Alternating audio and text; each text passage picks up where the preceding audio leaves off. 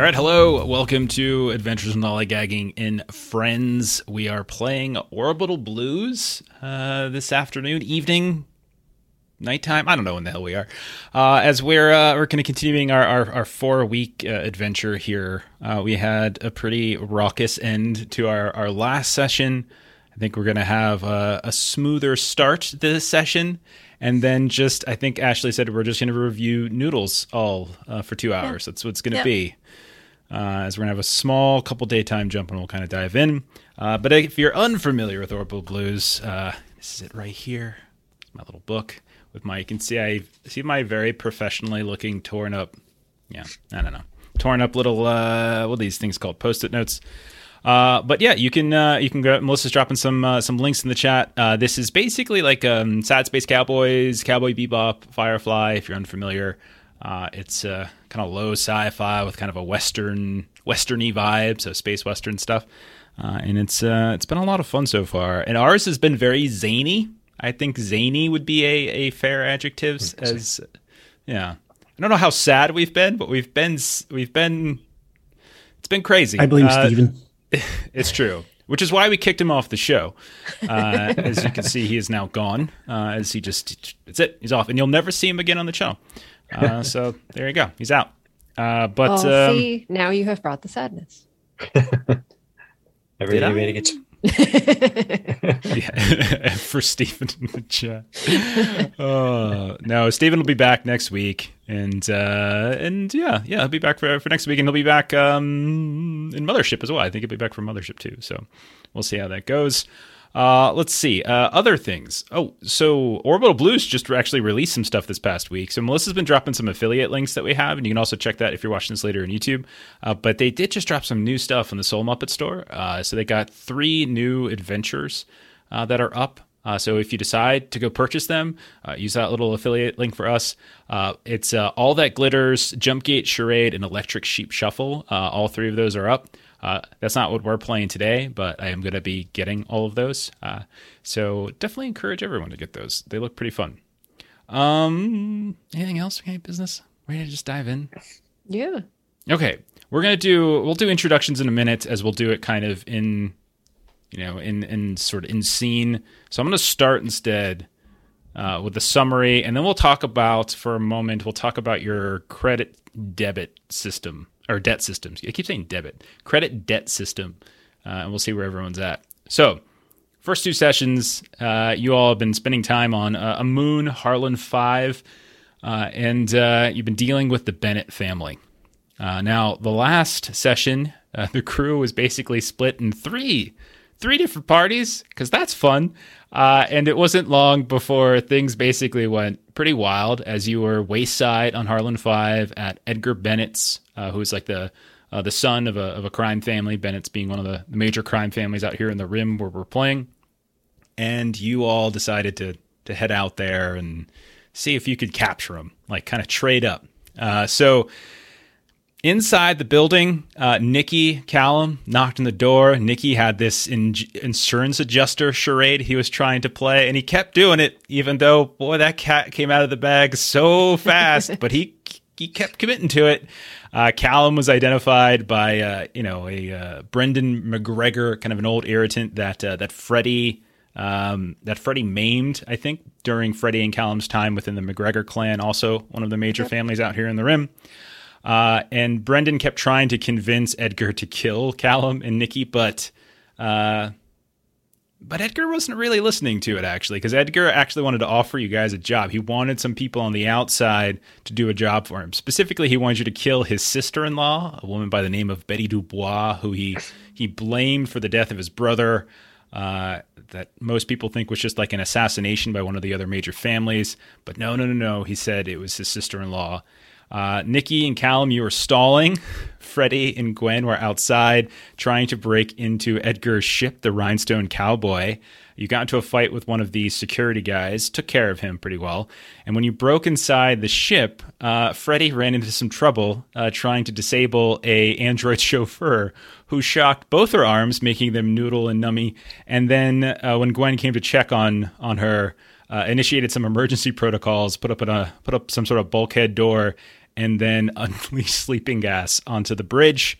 I think Freddy just keeled right over and face planted, whereas Gwen, you managed to kind of persevere, and you used this like little spike chip that Elvis had given you to essentially reboot the system and stop that gas venting. Meanwhile, Elvis was listening on open comms back on the Belafonte on your own ship a couple miles away, had Walter with him as well, and concocted this plan to use the Belafonte as a distraction. And so flew the ship over towards Edgar's home, kind of partially tapped the ceiling, like the roof. And what that effectively made happen is that the whole house just started to fracture and crumble.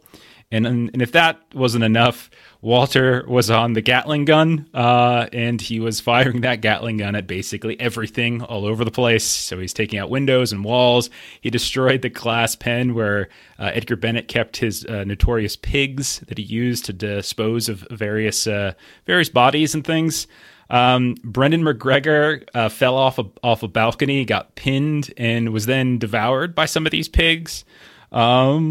Callum, I think you took out one of Edgar Bennett's guards with like the ceiling at one point, and then Edgar almost got away if it wasn't for Elvis and Walter just unloaded the Gatling gun on him, killing Edgar, destroying all his motorcycles.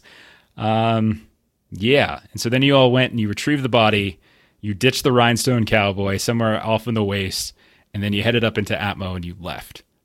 So we're going to pick up 72 hours later, as you are heading to a place called Cisco Station, which is the nearest station or hub for Isheron Corp, which is the company that actually had this corporate bounty. If you recall, there was an incident where some Isheron executives were, like basically an Isheron shuttle was stolen, and some executives were not killed, but they were maimed, and they thought it was Walter initially, but it turned out to be Edgar. And so you're heading out to kind of get that corporate bounty. So one of the things that there is in this system is there's a debt credit system. And you do this at the end of every session, but we didn't really talk about it. And basically it's just a way of abstracting like how much have you brought in and how much are you having to spend on just like kind of upkeep and repair. So depending on whether or not you are in the positive or the negative determines whether or not you get like extra bonuses or new projects or something like that. So we figured out, we sort of talked it out ahead of time. Ship repairs, some minor damage probably to the belly of the hull and some of the landing struts, but nothing that's irreparable or nothing that's going to endanger you all when you're flying. You have to reload your Gatling gun as your ammo. Walter was very indiscriminate about what he shot, despite very clear instructions.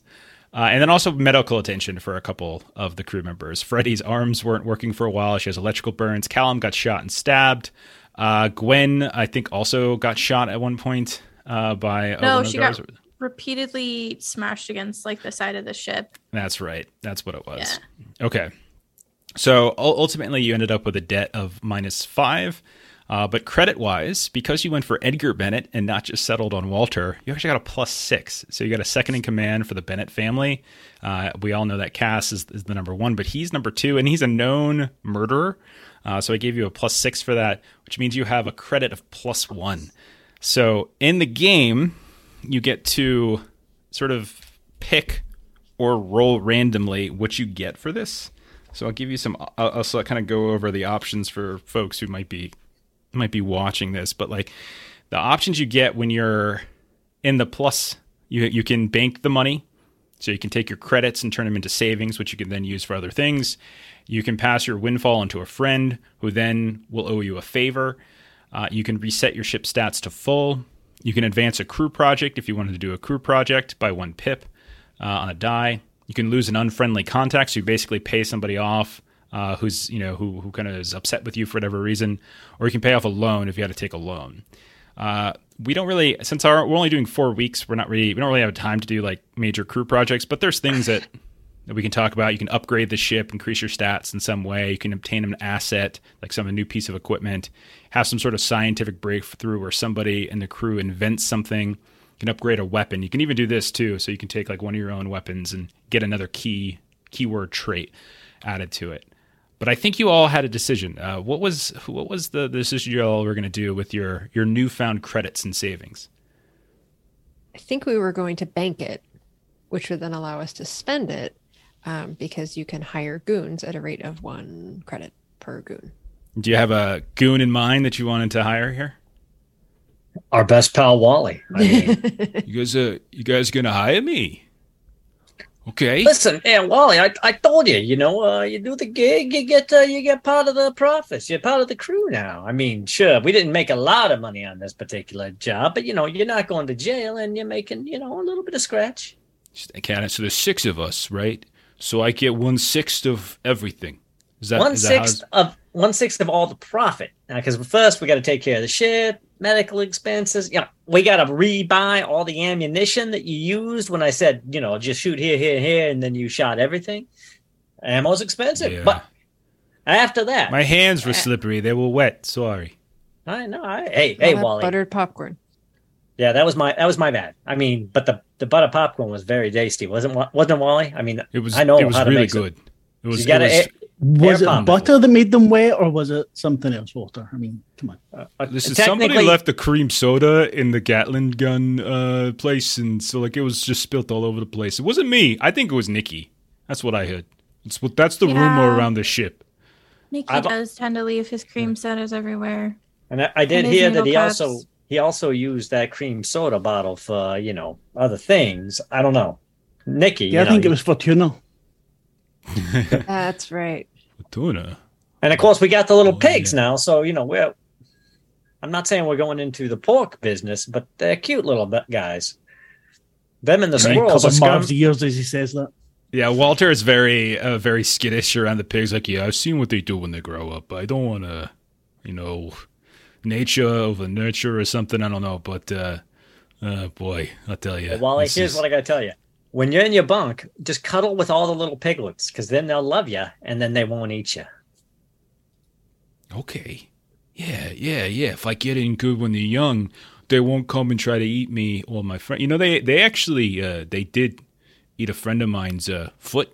Well, I wouldn't say it was a friend of mine. I mean, we hunted him down once because he owed the Bennett's money, and Edgar got kind of upset, just took his foot right off and just tossed it into the pigs. But I got to know the guy really well. He was a really nice fella. He was a baker. He used to bake goods and stuff down in Agnesi Market, and he always used to give me a nice fresh roll in the morning. Got my coffee, got fresh roll. It was really nice. It's really nice, and he even did it after he lost his foot too. Yeah. Well, that's dedication to your craft there, because personally, I'm if a it had been people me, Wally, I can see that clearly. Yeah. All right. So what we're going to do as we introduce, we'll do this kind of like a quasi introduce your character, but also like a little mini downtime moment, is you guys are in Cisco Station 72 hours later. 72 hours passed. You've spent some time patching yourselves up. Your ship is getting patched up. Cisco Station is kind of known for a few different things. Has very excellent mechanics, and it's not too far away. It's just a couple, probably about day and a half away, just by kind of from where you were coming from in Harlan 5, and you've spent a little time here kind of getting yourselves patched up. It doesn't have the greatest of medics or doctors. Some of it's automated and it ain't the greatest, but you are nonetheless getting patched up. But you also have a little left over kind of to celebrate here and there. So what I guess I would want is, as we go through and start this off, just tell us what your character has been doing. Introduce your character. Tell us what they've been doing with their downtime, and while your ship's getting repaired. Cisco Station isn't a very big station. It's mainly catering to ice ring miners and these long haul roughnecks and such. But there is this central promenade. It's got food. It's got drinks. So it's got a couple of restaurants, gambling. There's consignment shops and stuff like that. And it's all kind of under the auspices of Isheron Corps. There is a corporate security force here, but it's not a very big one. There's maybe about 20 folks who work here regularly, and everyone else is sort of transient coming and going. There's some dormitories that you probably are shacking up in here and there. It's a little bit more comfortable than the ship. Yeah, why don't we kind of just go around, say what you're doing on the ship. What would you be doing in your downtime? Presume we've already turned in Edgar Bennett with the Edgar Bennett bounty. You got your money, and yeah, what are we doing? Well, you see here, Elvis. That's me. Some have called me a crook, but really, I'm a security expert. That's what I do. Now, I may have spent a little bit of time in jail. But sometimes I went in just because I was bored. You know, I'd get busted for something just so I could break out. And there was this one time I was sitting in this jail, and it was a tiny little county jail. And basically, I was there to time myself how long it was going to take me to break out of this jail. Because I thought 11 minutes. That was my guess. 11 minutes after I'm in the holding cell, I'm back out on the street. However, I get in there, and there's this fella in there. He's an old-timer miner, and I mean, I never met the guy before, but he was beaten black and blue. And I said to him, "You getting a big fight to get thrown in the tank or something?" He goes, "Oh no." He goes, "You can't. Don't get on the bad side of the guy who's running the shop here. Is Rufus Hogg. He's a hell of an enforcer. He used to be an enforcer in one of the big prisons. You know, one of the guys that go in there with the riot shields and just beat you down. But now, you know, he got a little too fat for that gig. So now he's sitting pretty in here running this little county jail, and he just likes to come in here and beat on prisoners." And I said to myself, well, this individual, this Mr. Hogg, he needs to be given a little bit of comeuppance. So I said, you just sit tight there. We'll talk to Mr. Hogg here in a minute. Now, I'm not going to get into the details because there's some trade secrets going on here. But 14 minutes later, not too bad. I mean, I was close to my 11, but 14 minutes later, Rufus Hogg was in that cell, handcuffed, ankles to wrists, his pants down, and this old geezer was beating the crap out of him. And I say to him, "Now, listen, the jail's wide open. You can leave whenever you want. Beat on him for as long as you want. But I'm going to take off now. 14 minutes. Not my best time, but not bad." Here at Cisco Station, the head of their constables, he reminds me of that Rufus Hogg guy.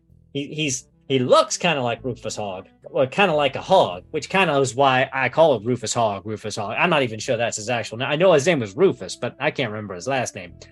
But this fella, he's got that kind of mean streak. You can see it in those piggy little eyes of his. So what I decided to do while I was relaxing was break into the constable's office, get into his security systems, reset his personal protocols and his biometrics, change out his identity with a known felon, and then wait to see how long it is before somebody takes up the bounty on him.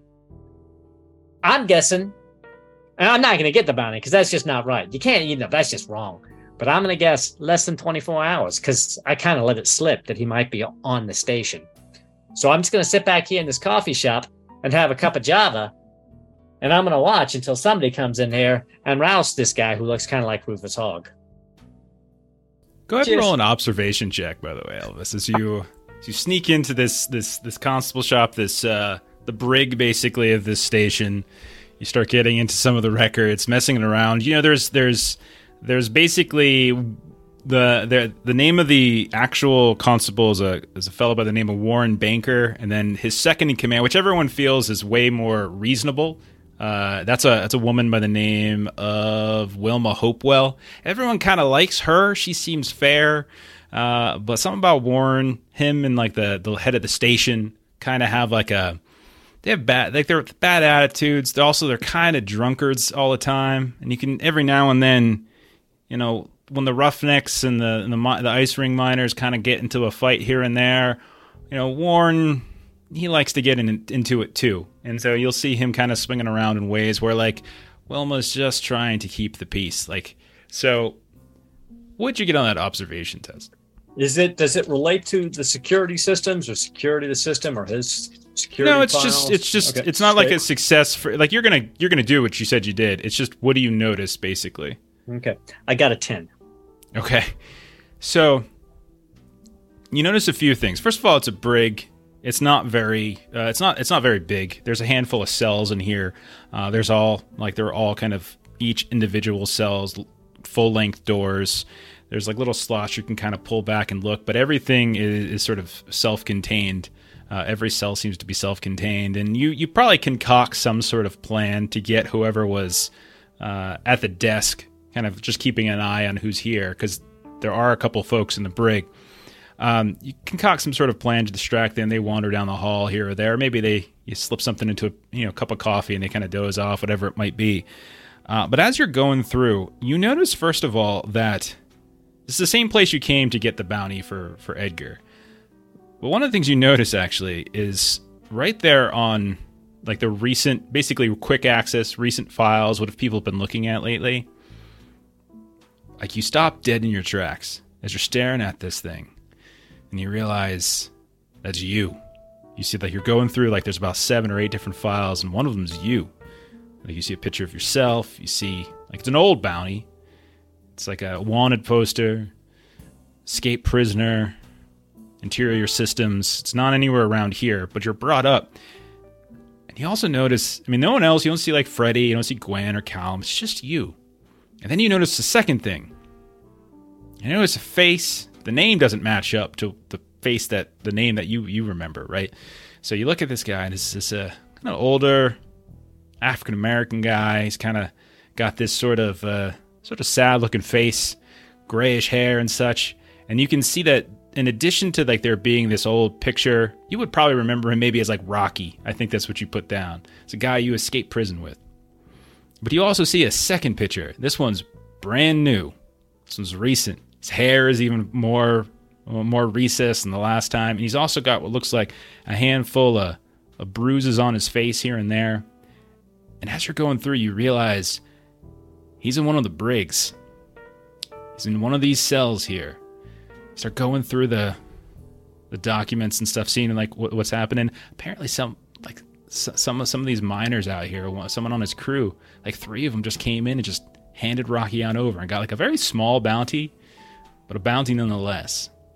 So in one of these, we'll say half dozen cells around the brig, you know that Rocky is apparently locked up in here. Well, I'm here to tell you, this is very disappointing news. I mean, I thought for sure Rocky understood that he had to keep himself on the out. Now, admittedly, I've got a bounty for myself in this system, so everybody, we're going to work on that one real quick here and see if we can't delete that particular bounty, at least from the station's computer systems. And then I think I got to go talk to Rocky. Why don't we do a savvy test? Let me roll something here.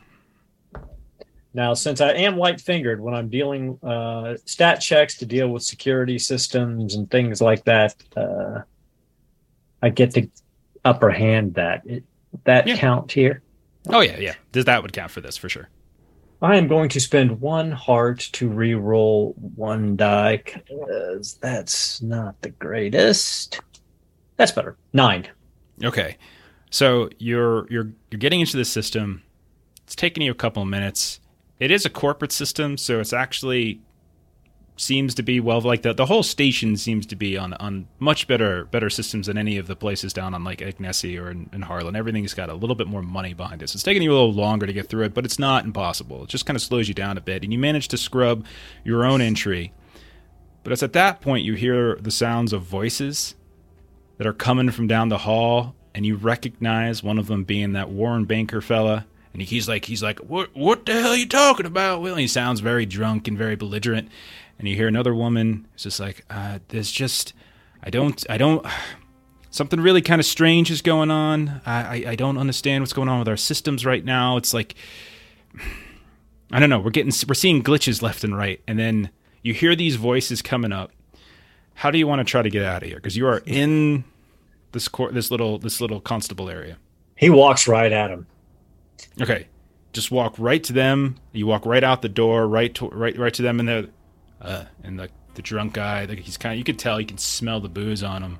This is the head of security. He's like, "Who the hell are you?" I'm a bounty hunter. We just turned in that Edgar Bennett bounty, and you just popped here, Jethro Lipowitz. I don't know what you're calling yourself right now, but there's a hot bounty on you. You care to explain why your biometrics are popping on the bounty board? Yeah. Mr. Lipowitz? Lipowitz, that ain't my name. What's going on with this guy here? I don't even know. Lots of people on the frontier changed their names, but, ma'am, you're second in charge. Please check his biometrics against the bounty there. As I was saying to you before, Warren, something's going on with our systems. I'm not sure. Are you sure he's a Warren? I know. Could be a I've known him Lipowitz. for 15 years, unfortunately. He's not a Leibowitz or Lipowitz or whatever. Could be an older bounty. I was the one who gave them I recognize him, this man here. He's right. He brought the Edgar Bennett. You can go ahead and go. I'll take care. Come on, Warren. He's like, no, I want to see something. Like, Warren, so she's like trying to calm down. She's like giving you the get the hell out of here motion with her head. Go. Well, all right, but you should get this cleared up because I'm a very friendly bounty hunter. There are going to be some people that just taking pot shots at you because it's a live or dead bounty. Thank you for that advice. We definitely appreciate it, and we appreciate what you've done for the Harlan area out here. We thank you. You got a lovely station here, by the way. And you know the coffee at the Java Hut there across the way, top notch. Some of the best coffee I've had this far out in the frontier. Now you Lipowitz, you got to stay out of trouble though there. But all right, I'll see you later. He's trying to start something, and then you start walking away. Like Wilma's just like this is trying to hold up and like kind of keep him from getting any further. But eventually, you separate. You hear them. He's cussing up a storm. You hear the doors open up to the constable office, and suddenly their voices become muted. Okay, who's doing something next? So that's what Elvis has been kind of doing for the last 24 hours or so. What is everyone else doing on this station? So Freddie, there's a couple things that I want to do with Freddie. So she's gonna rest up, obviously, kind of get some medical attention, and one of the first things she wants to do is find something that she can do that's kind of like dexterity. Like it is very, very, very distressing for her that she's like losing like sensation and movement in her arms, and so she wants to find something that she can do. I don't know if there would be some kind of like even like an arcade-ish kind of a thing, or just something where she can be just kind of making sure that all of her fingers work as they should. The main hangout point in the promenade of this place of Cisco Station is a place called the Barrel House. And it's essentially like a small casino bar, but there's also like slot machines, darts, stuff like that. There's a couple dice games, stuff like that. Okay. Yeah, darts sounds great. All right. So you head on in there, and you can see Nicky is sitting over at one of the card tables.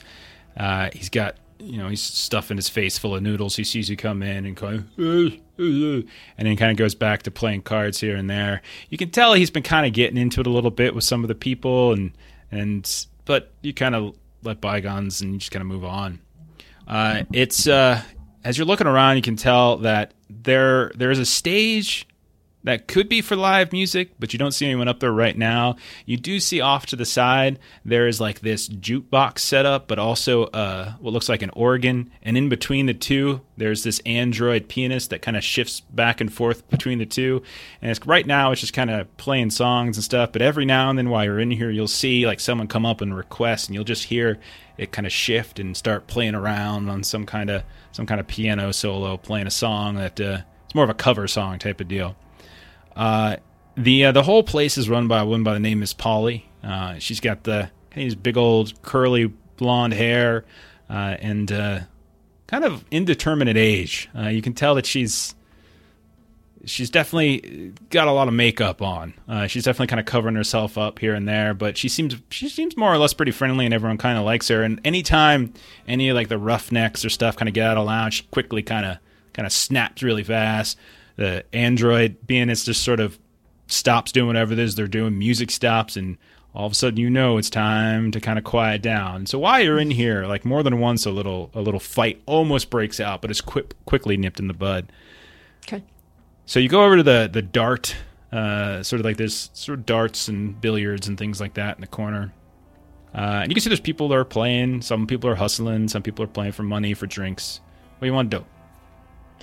Yeah, I will try to join one of the money games. Okay, sure. So yeah, you want to, so dart specifically, right? Yeah. Okay. Yeah. I don't know. You kind of watch for a bit, and you can tell that there's this one guy who kind of seems to be raking it in. He kind of comes up, they're playing little games of cricket. And at one point, one of those fights almost breaks out because he just keeps winning. He keeps winning. He keeps winning. And people call him Joey Sands. Everyone kind of calls him Joey Sands with the quick hands. And at a certain point, he's just beat everybody. And he's like, no one else wants to take on Joey. That's it. No one else. That's it. I thought, come on, Frankie. Come on, Frankie. Come on. Come on. And like Frankie just like walks out and just like, no. So yeah. like, why don't you give all of them a rest? I'll take a turn. Oh, okay. New challenger arrives. New challenger. All right. Come on up. I'll gladly take your money. This ain't for free, of course. Name's Freddie. Nice to meet you. Oh, nice to meet you too, Freddie. Joey Sands, faster hands. We'll see. Okay. Hey, I like the confidence. That's good. You ever played darts before? You know how to play? Yes, I do. You sure? You want me to tell? I can go over the rules if you want. No. Very condescending. I don't need to explain it to me. I know what it is. Okay. Shoot for the bull. Closest goes first. Is that what you want to do? I said, yeah, that works. Okay, no offense. I'm not trying to get you all upset. Okay, so we'll do this. We'll do a savvy test. Let's do savvy, contested, whoever gets better. Kind of go from there. Do you have anything that can help you here? Any gambits or anything? No, you could think of? Mine has to do with observation checks. So I have upper hand on all observation checks, but that doesn't really seem to be. Yeah, probably not. No. Yeah, it's more dexes. Okay. All right, go ahead. Sorry, did you say I'm just rolling savvy, right? Yeah, it's just roll savvy. Yeah, contested, so you gets the higher. 7. Got an 8. So he starts. You kind of go through the first round, and by the end, it's a close game. You can tell a few times. He kind of looks over. You can tell he kind of has a look of concern. You get really close to kind of closing out towards the end, but you just missed the bull. And he's like, that's a shame. That's a shame there, Freddie. You were really close. Closer than most of these other folks. Closer than Frankie, that's for sure. And he's like, now the key to darts is concentration. And he just kind of looks at you, and he throws it blind, and it lands. Oh, look at that. Hey, double or nothing? Yeah, I was actually, so she was throwing with her offhand, so to speak. Oh, yeah? Oh, yeah, you're trying to get a little one over on Joey Sands, are you? Yeah, just I got to get practice somehow. Oh, is that what it is? There's a movie about that once. People switching hands here and there. Surprise, surprise. By the end of this, maybe I'll be switching hands. Who knows? Let's see. Okay. 8. 9. Damn it. He's got +1 savvy, and I rolled a 7 +1 last time, and an 8 +1. Okay. So he's like, last one kind of goes in. He's like, well, I guess I beat you. Left-handed? Right-handed? You got a third hand? We want to try that one? No, that's, I just wanted to, see how I was, doing. Sure. One more for the road? One more. Well, all right. Triple or nothing? Okay. I feel kind of bad taking money from no, you, you don't. but No, you don't. yeah, you're right. I don't. You're very right. When you're right, you're right. 10. 7 this time, actually. All right. Describe how it goes for you. It's just she kind of tries to take the upper hand and kind of the dialogue, because that kind of seems to be a thing of just kind of get people on tilt a little bit. And so she just kind of tries to up her chatting a little bit and just kind of give him a wink and just give it a throw. Okay. All right. You could tell he's kind of annoyed, but he's trying to play it cool. Like, okay, all right. I gave you two chances. Maybe you'll give me a chance to win my money back too. Buy you a drink, maybe. I came here with a purpose. Think I accomplished that purpose. I feel like some of the other folks see how around it here is. probably I do see pretty how around. it is. Okay. You take my money, and I don't get a chance to win it back, but I take your money. Oh, I give you 3 chances. Oh, I get it. I see how you play, Freddie. I see how you play. You're going to get a reputation you play like that. And before it kind of goes any further, you hear like all of the music just stop, and you hear a fight kind of break out, and you look behind you, and you see sprawled across the blackjack table, there's Nikki. And there's a fellow right on top just kind of punching him, and you can kind of piece together what happened, because you see all of these noodles in the guy's hair just sort of dripping down, and he's just like, I don't cheat, you're the cheat. And then, Miss Polly, you hear a whistle, and all of a sudden you see a couple folks in like Isharan, security garb come in. You see this bald-headed woman. That's Wilma Hopewell. She's got a very tightly shaved head. She kind of comes in, and like there's like a scuffle, and like Nikki is getting dragged off. This other guy's getting dragged off, and like Nikki's like bleeding. He's like cackling. He's like, someone, Freddie, get my winnings. Freddie, get my winnings. And then he disappears. Mr. Sands, I really do need to call this here. I'm gonna need to attend to my associate over there. It was nice doing business with you, and maybe we'll come across each other again before I head out. Sure. Joey's gonna remember this, just so you know. Ain't good not to give people a chance to get their money back. I didn't say I wouldn't before I left. Just I gotta go to attend to that one over there. You don't give them a chance to get the money back. That means they gotta find a different way to get it back. You might not like the way that Joey tries to find it next time. That ain't a threat, though. That's just, friendly conversation. Friendly conversation, of course. And Freddie walks away and grabs anything that Nikki might have left. All right, fair enough. Callum or Gwen, what are you two doing? Gwen's at like the nearest bar, actually, and probably the same place. There's really just the Barrel House. It's like kind of the main hangout, yeah. And so she's just drinking up at the bar, and she sees all this. She's kind of eavesdropping, really, to see what people are talking about. Okay. And she's listening in particular for any news about a Johnny O'Connor. Okay. There are some screens on here and there. You can really only hear it if you're nice and close to the bar, because most people are, it's not a big crowd. There's maybe 20 people or so in here, plus a couple servers, bartender, that kind of thing. And the music does kind of go on, and every now and then you hear a shouting match. But no, there's no specific things that you're getting. Most of it is kind of that's on these monitors, and on this just the band is. It comes across like corporate news, so it's kind of talking about Isharan stuff, things like that. Yeah. Job opportunities here, investment opportunities there, acquisitions here. Very tightly confined. It's not like there's a public broadcasting channel here. Yeah. It's all sponsored content from Isharan, and none of that sponsored content seems to come up with anything involving Johnny O'Connor. Unfortunately, is there anything involving Rook and corporations? High or low? High. No, nothing comes up actually.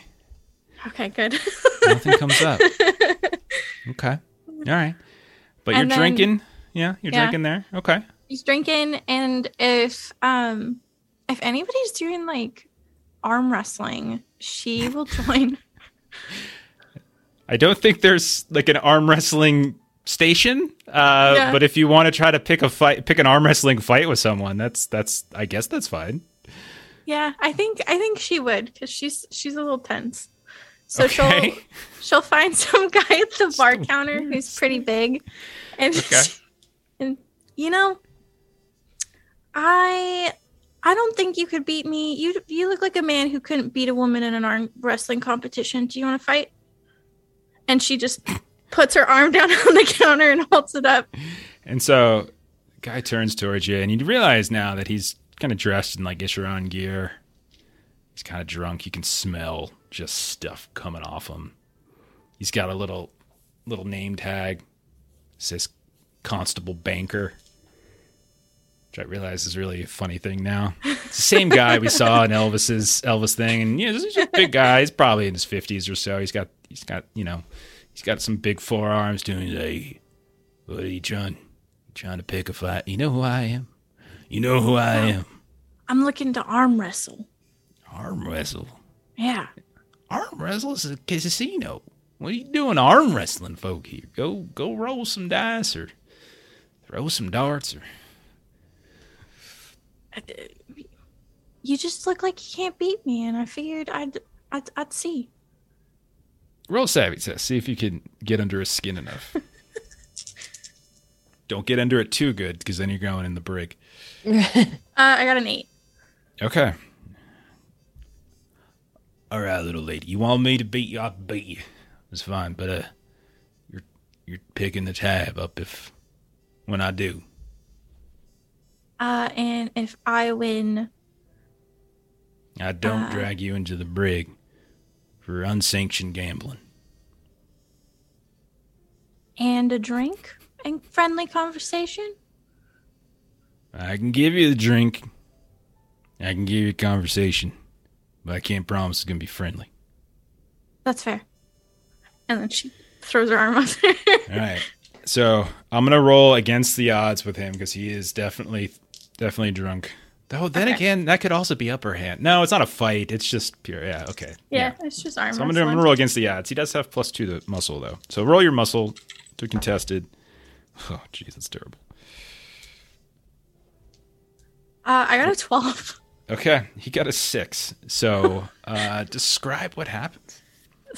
So Gwen is doing that whole thing where she's just holding him and her arm's not moving. Mm-hmm. And you're watching as he's trying harder and harder to get her hand to hit the countertop. Mm-hmm. And his face is turning red. And then she waits until he looks like he's trying his real hard. And then she just slams it on the counter. Kind of looks up at you, looks at his hand, looks like he's going, oh, yeah, you're going to pay for that. He kind of starts getting up and stumbles around a bit, but the power kind of flickers here and there, gets kind of dark, and the sounds kind of go off. Miss Polly's like, she suddenly takes this little this switch she has, and she slaps it down right there on the bar right in front of you, and she says, Warren, no harass my customers. She beat you fair and square. I was watching. Oh, thank you, Miss Polly. And she turns to you.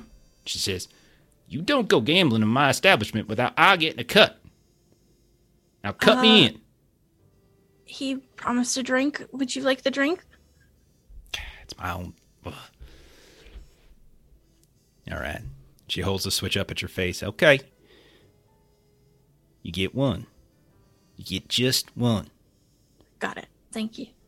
All right. And then she kind of gives you a wink, and she pulls out, waits for Warren to get out of the way. Warren kind of wanders off, and then she kind of puts the drinks on the table. I'm sorry, sweetheart. You got to be tough around him. You start acting nice and all that stuff, he gets the wrong idea. Here you go. And don't go poking that bear. He'll throw you out in airlock. Oh, okay. Good to know. Yeah, next time you see him, you might want to lose to him about 4 or 5 times. Okay, fair. All right. Okay. Thank you.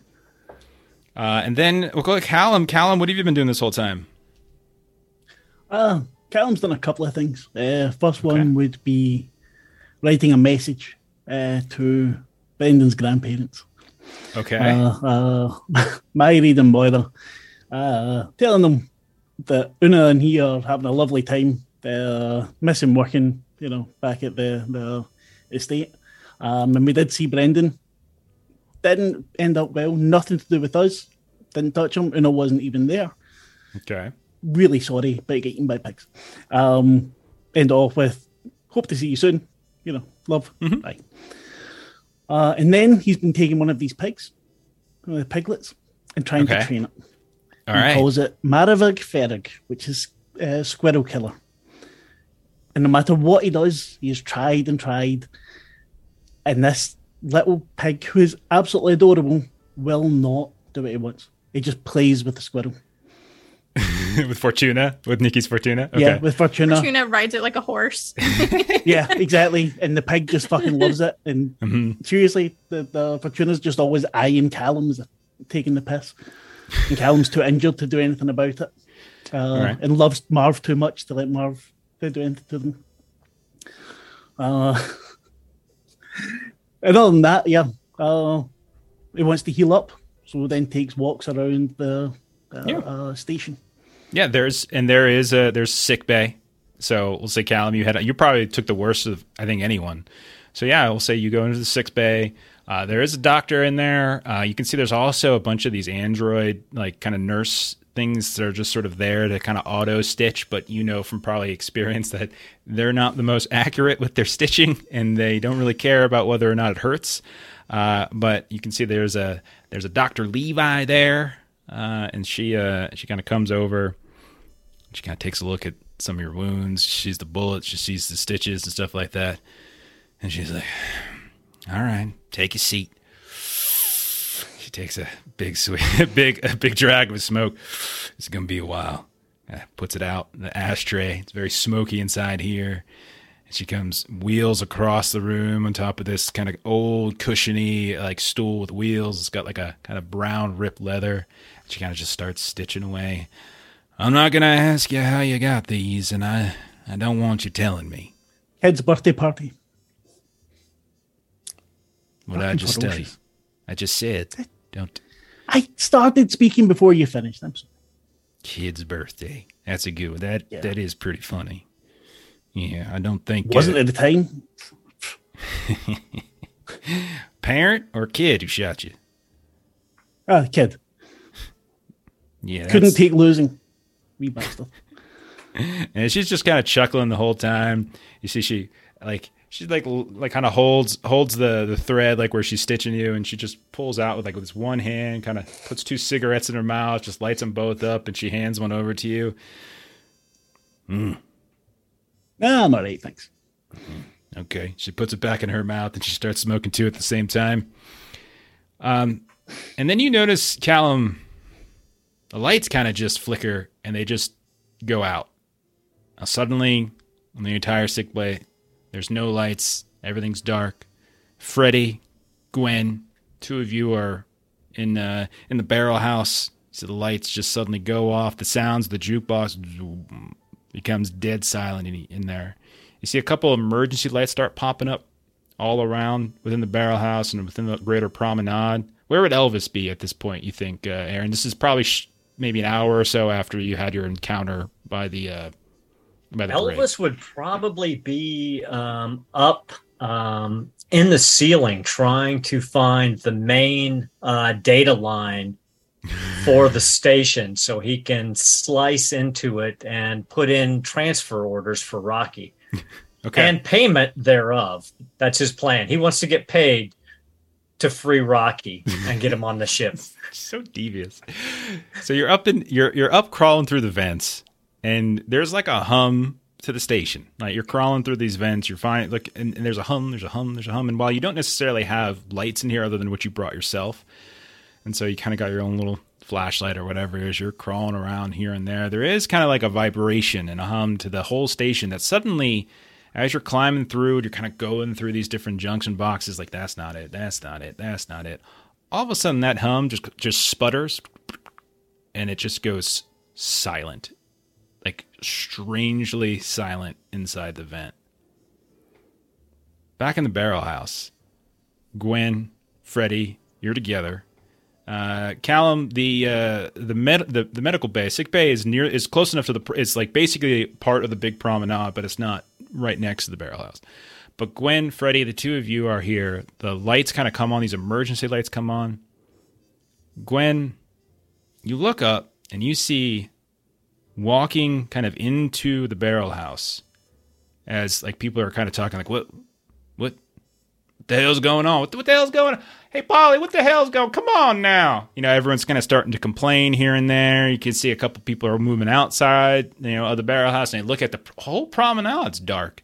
And you see a couple folks here and there starting to, pop up these emergency lights. Gwen, you walk, you're like kind of looking around here, and then you just kind of finished up with your little situation with Miss Polly and with Warren, and you look up and you see, looking right at you, and you looking right back at him. No. Wesley Rook.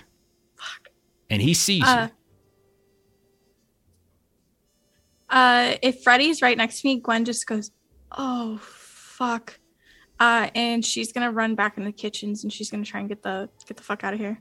Okay. Right as you're looking, right as you're saying, "Oh fuck," all of a sudden the emergency lights that had kicked in, those go out completely, and you no longer hear the hum of all of like the life support units. Like there's no like the fans just suddenly wind down. And everything becomes really quiet, and then people start panicking. Gwen, you're going to try to run away. Go ahead and roll a savvy test. Roll it with against the odds. Oh no.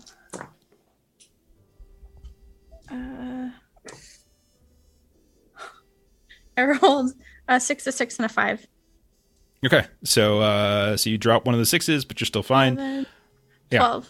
Yeah. Oh yeah. All you need is an 8. So you manage to remember as best you can the way to the kitchen. Is now there is only light in here is basically people's screen lights on their little like PDAs and things like that are kind of popping up, adding some ambiance here and there.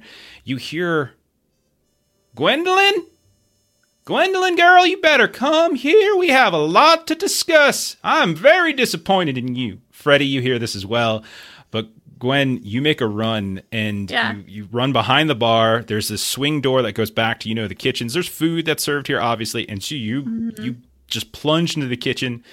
You hear the sounds of dishes just falling on the ground, cascading everywhere, and you hear some, oh, what the hell? As you knock somebody over, as you storm through the kitchen in the dark. There are no lights in here. Someone's trying to, like, get an actual flame up. You can see they're kind of holding this up, like, what the hell's going on? And there's some food that's sizzling here, but you can tell that the fryers have kind of gone down. The oven's gone, no power whatsoever. Freddie, roll an observation test against the odds because of the darkness, but because of your thing, you get upper hand, so it'll cancel each other out. You can roll normal. It's all in the details. That is a so observation is just straight. Just straight. 6. 2d6. Okay.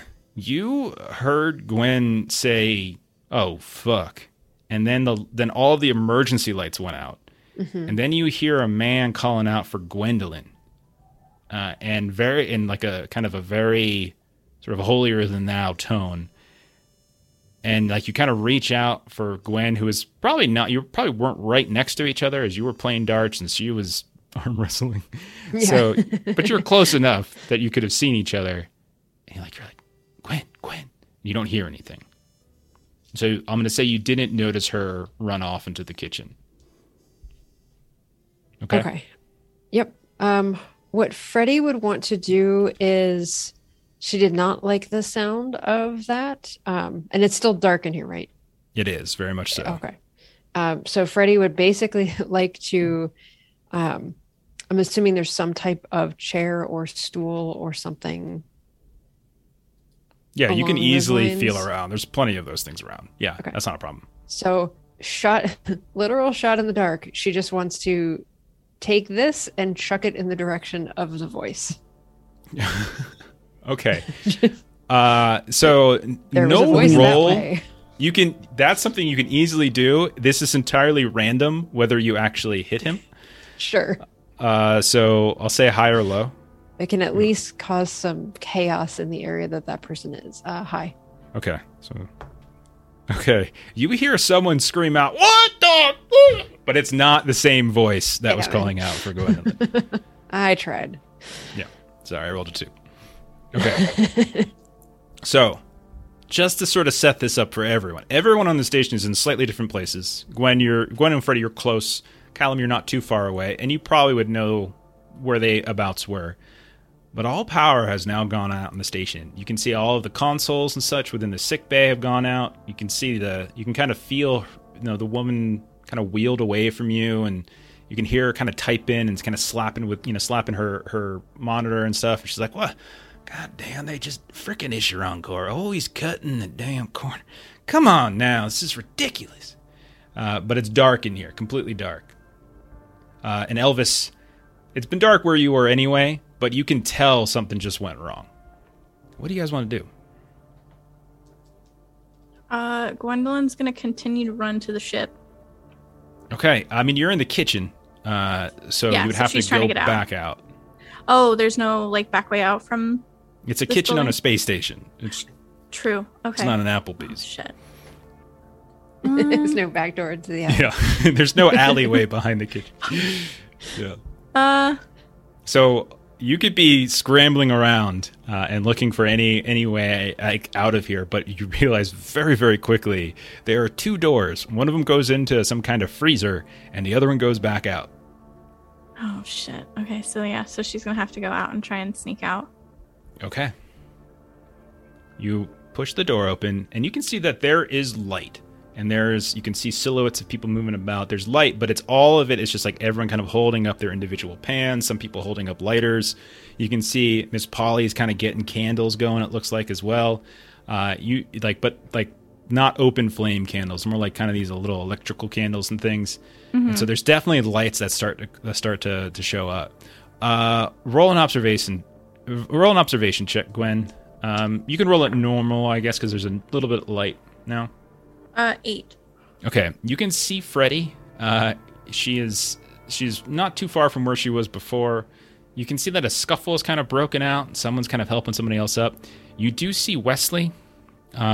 You also see that there are a couple people surrounding him. Now you would know that Wesley doesn't go anywhere alone. Nope. So he's got people with him. He's got at least 3 or 4 people with him at all times, right? And so you can quickly see them.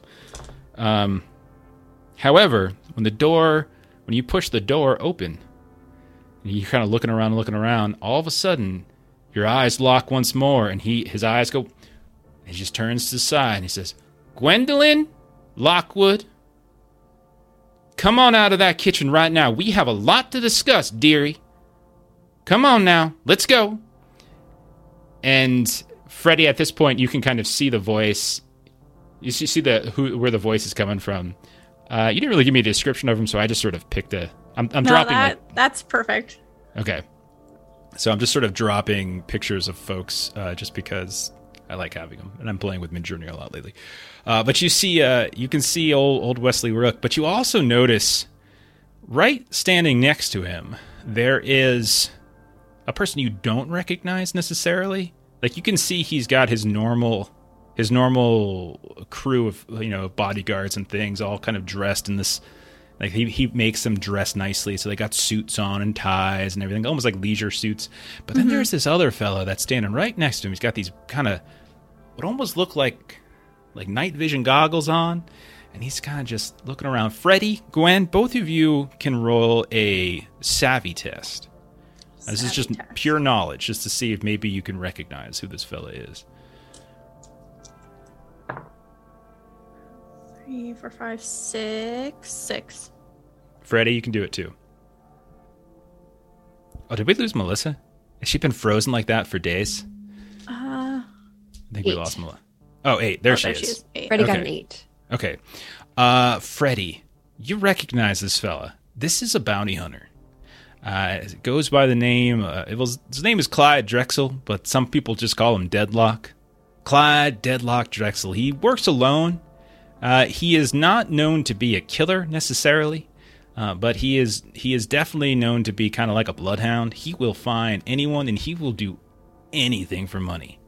He has no qualms with doing any. He will find anyone, good reasons or bad. And you see him right next to your husband there, Gwen. You wouldn't know who the guy is right now, but you see him standing right next to the fellow that's calling out for Gwendolyn. And they're like kind of exchanging words and quiet.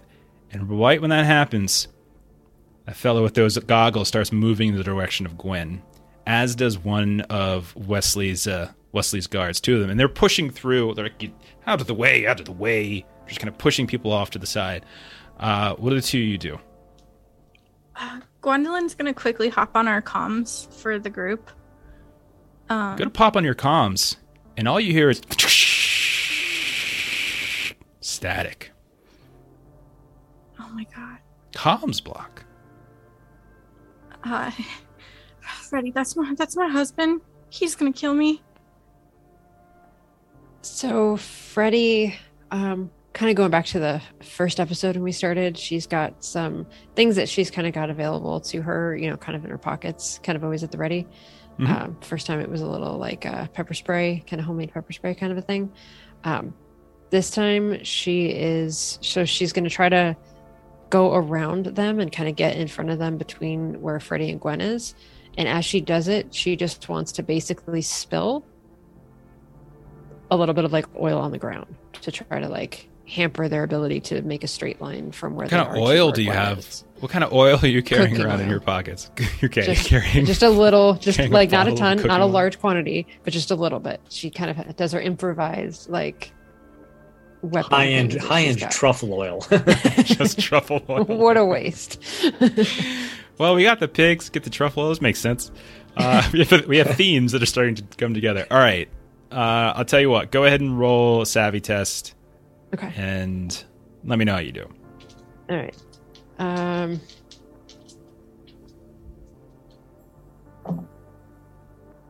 8. Okay.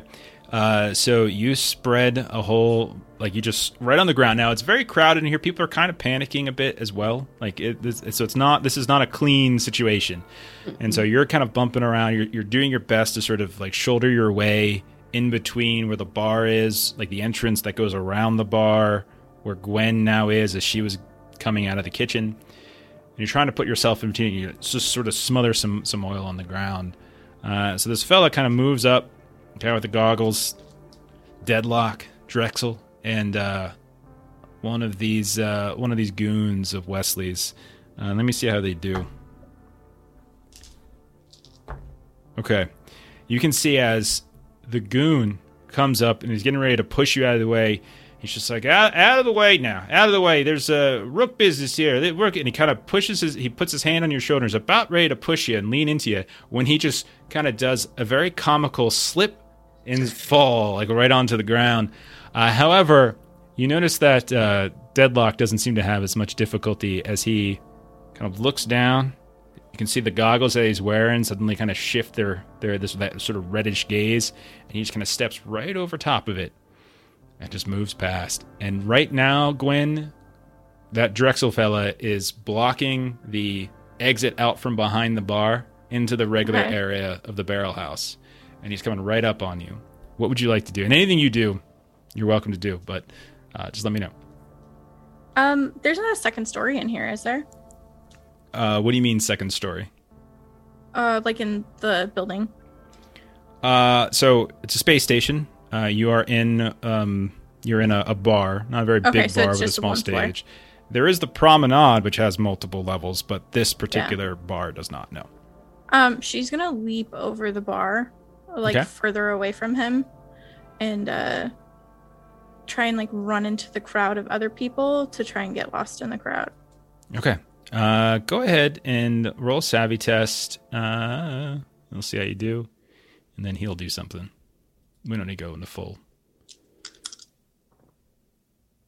No, 5. Oh no. Okay. You hop. Remember, up. you can spend heart to re-roll a die true. 1 for 1. It's true. Good point. Good reminder. And you should be full back up on heart again. Yeah. I think I need to spend 2. It's rerolling both. Oh boy. Yeah. Okay. Right, 10. 10. Okay, you hop up, you get over, you bypass him entirely. Now there's basically 2 different ways in. Like, so think of it like a sort of like a diamond, and you can kind of go out either side. The back side, the top part of the diamond, we'll call the bar and the kitchen area. And then there's like the bottom part of the diamond is just where people are sitting, where the stage is. And then on either sides, okay, bottom right, bottom left, are their ways out. You can see over on one side, there's old Wesley. There's old, the love of your life, Wesley Rook, as I say sarcastically. I'm presuming you're going to try to run the other direction. Yeah. Okay, so you start heading off in that direction. Freddie, as you kind of manage to take out one of these fellas, Deadlock kind of moves past, sees Gwen hop over the bar and start running. You watch as Deadlock holds up what looks like a tranq pistol and fires. So I'm just going to give a quick roll here. Okay, 8 on the dot. So this is good. Actually, wait, I got to roll a third die, don't I? Yeah, 8 on the dot. Take 4 points of damage, Gwen, but it is a trank pistol, so this won't kill you. It'll just unconscious you if you go to 0. Hey, Pat, what's up? Thought you were running something today. Not till later. Okay. Right on. Okay. How you doing, Gwen? 4 out of 10. Okay. Heart. Freddy, what do you want to do at this point? You've got one of these goons on the ground covered in truffle oil. You see Gwen making a break for it, trying to get back out into the promenade. And you see she takes a shot in the back from one of these trank pistols. What do you wanna do? Freddy is faster than she is strong. So Freddy wants to kind of run up next to Gwen and just try to help her with the escape and support her as needed because she just got tranked. So the two of you then run out into the promenade. You can see there's sort of just open seating everywhere. There's like little noodle shops and coffee shops and things like that all around here. Consignment shops. Think of it like a food court in a mall. In a way, and you can see there's all this seating in between. There's people that are kind of milling about. There's no proper lights out here, no emergency lights, no regular lights, but there are some. Again, the PD8 people are holding up their own personal lights, and that's the only thing. Is you run out, you get about 10 steps outside into this general seating area, and you hear the muted sound of what you think is gunfire. And we're gonna cut over to Elvis. Elvis, you're up in one of these vents. You're well high in the promenade. The promenade specifically, so that if you want to think about how the shape of this station, think of it like a circle or the docking ring, and then in the center is the tower. And like there are all these different sort of connecting threads that go to the docking ring. And the promenade's in the bottom half of the tower. The top half of the tower is where that's like all sorts of Isheron administration, the bridge of the station, all sorts of things like that. So you're somewhere in those levels between the promenade and that upper part of the tower. So that's where you've been hiding around. You hear the sounds of gunfire. What would you like to do? This has got to be my lucky day. The lights go out, gunfire. I've definitely got a chance to get Rocky out of here. Let me get on the comms. I got to tell people that we're picking up a bounty, transport bounty. Hey, fellas. Put them on, and you hear something's jamming your comms. Well, son of a... So Elvis would try to hack into the system to see if the comms are being jammed, like basically the signal's being overwhelmed, or whether or not somebody has isolated and locked out the communications hub. Okay, so you'll have to find a console, kind of start backtracking your way. So he actually flicks his own glasses, and his lenses go red, and he activates his night vision scanners as well. Nice. He's like, nice. All right, okay. They want to play games. You want to play games with Elvis? We're going to play some games with you too. Absolutely easy navigation for you as you work your way back down. You kind of hop down. You found some sort of like maintenance, some sort of maintenance area where like there are some consoles here. This is more for, not for like, that there's a whole separate group of maintenance on the docking ring, but that all has to do with like ship repair. In here, this is more kind of the offices, like generic maintenance offices for anyone who's reporting problems like in the tower. And so you hop down inside. There's no one in here. There's only there's like 2 desks in here with these nice looking computers. You go up to them. There is no power to them whatsoever. There's no power in here at all. Even more than that, when you go up to the electronic locks of the door itself is jammed to get back out towards the promenade. Everything's kind of just shut down completely. You can get back up into the vent just fine, and as you try to get into the systems, the computers themselves, no power at all. Well, that cannot be very good for the station. That is a fact. Well, all right, I suppose I'm going to have to do this the old-fashioned way. He's going to make his way through the vents to get back so he can jump down onto the promenade and make his way back to the security office. Okay. Climb on up. You go, again, none of this requires rolls. And you're basically using your memory to figure out exactly where is the best place to drop down. And as you're kind of climbing through those vents and you're overlooking what effectively is like a 2 to 2.5 story large open area. There's like the kind of seating area on the ground floor where the barrel house is, and a couple of these other places are. And then on the second floor, there's like a balcony that overlooks that seating area and the barrel house and all that other stuff. And there's a few other services up here as well. And you know that somewhere up there on that second level is where the security offices actually are, where the constable's offices are.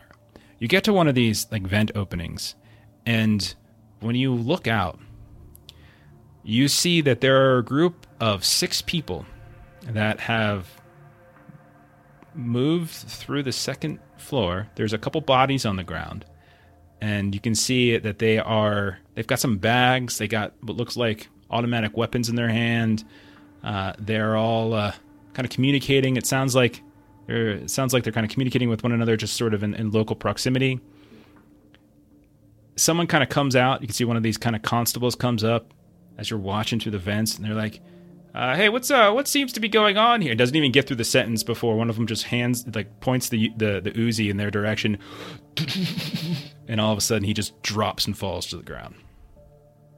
What'd you like to do? Well, I find this to be I'm a very non-violent kind of person myself. So Elvis would quietly wait up there, twiddling his thumbs, taking a look at some local sports on his net, wait till they get past. Okay. They clearly, as long as I don't see anybody that I know, I mean, he might be trying to pay attention to who these people are, because clearly there's going to be a bounty on them at some point, but he's not going to be doing anything about it right this moment. Observation check. Against the odds as you're trying to look through the vents, but observation check to see if you kind of identify them.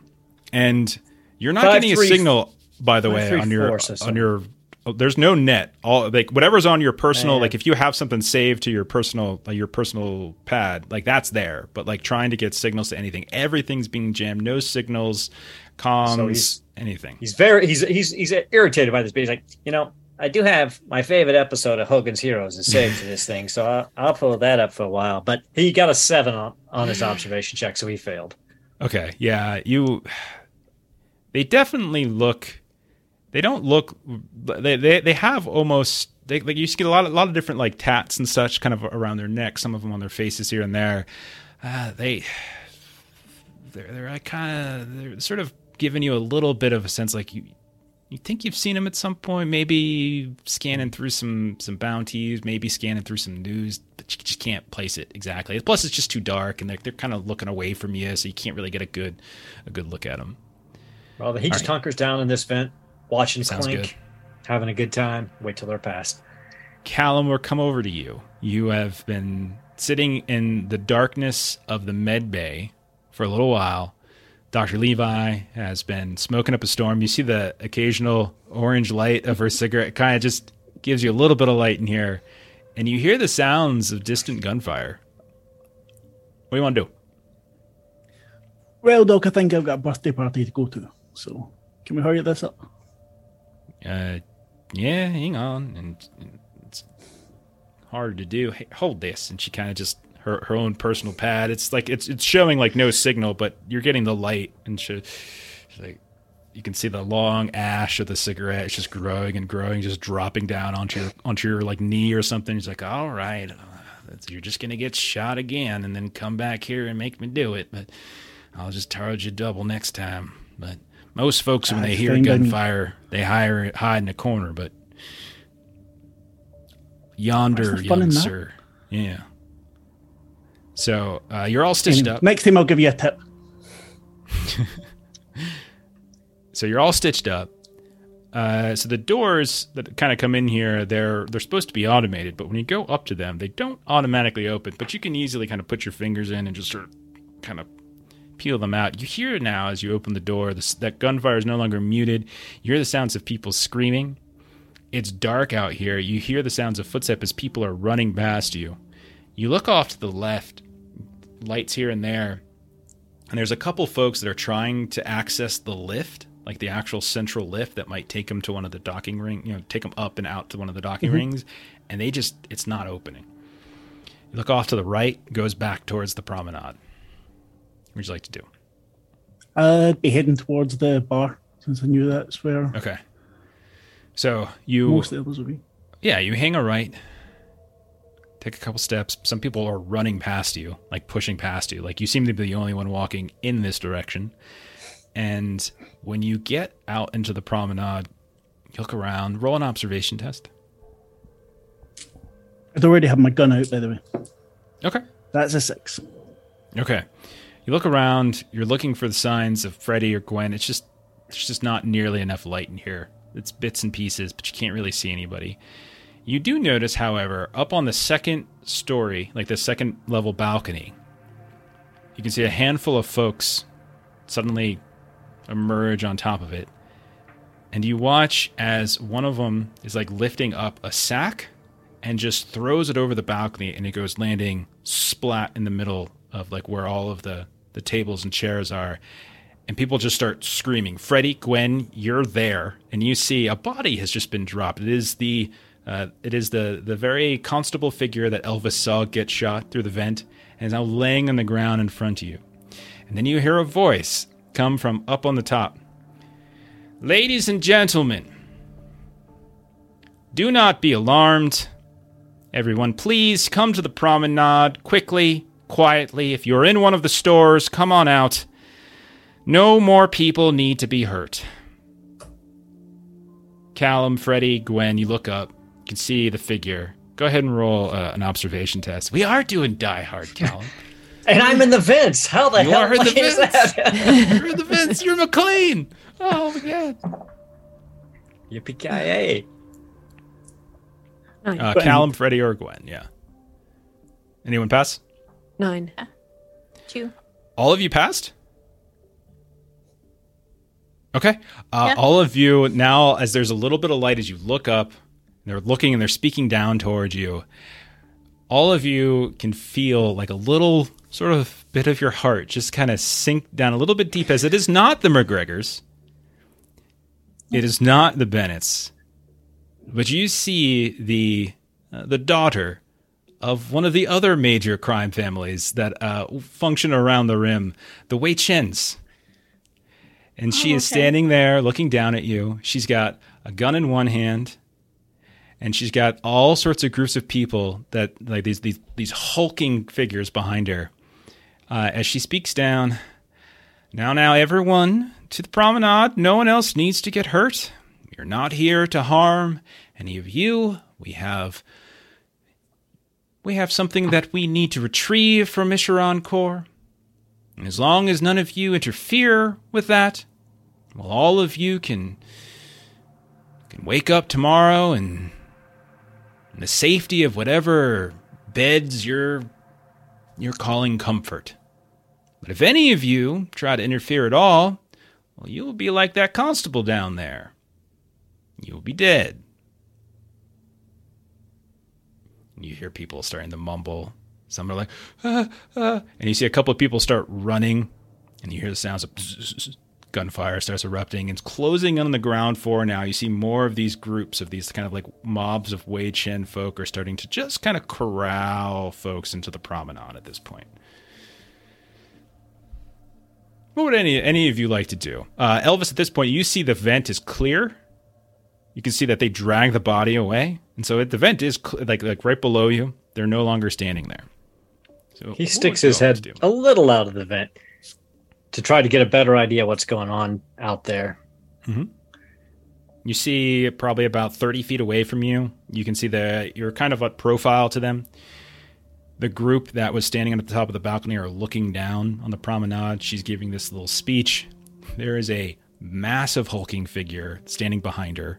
I'll roll, since everyone else got it right, I'll just assume at this point, now that you have a little better light, a little better vision, their faces are kind of turned, you're able to recognize the Wei Chens, one of the other major crime families in the Rim that have had run-ins with the Bennetts and the McGregors here and there. You recognize Hu, which is the woman. You recognize Han, which is her brother. Han is known for being... He is a violent man who, but not one who necessarily is not like demented in the way that Edgar Bennett is, but he is kind of a pit fighter and definitely enjoys the sort of a legal fighting ring circuit kind of deal. He's got a reputation about him.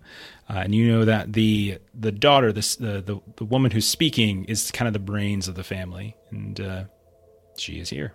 Then neither of them are the heads of the family, of course, but like they are nonetheless siblings like of the major family.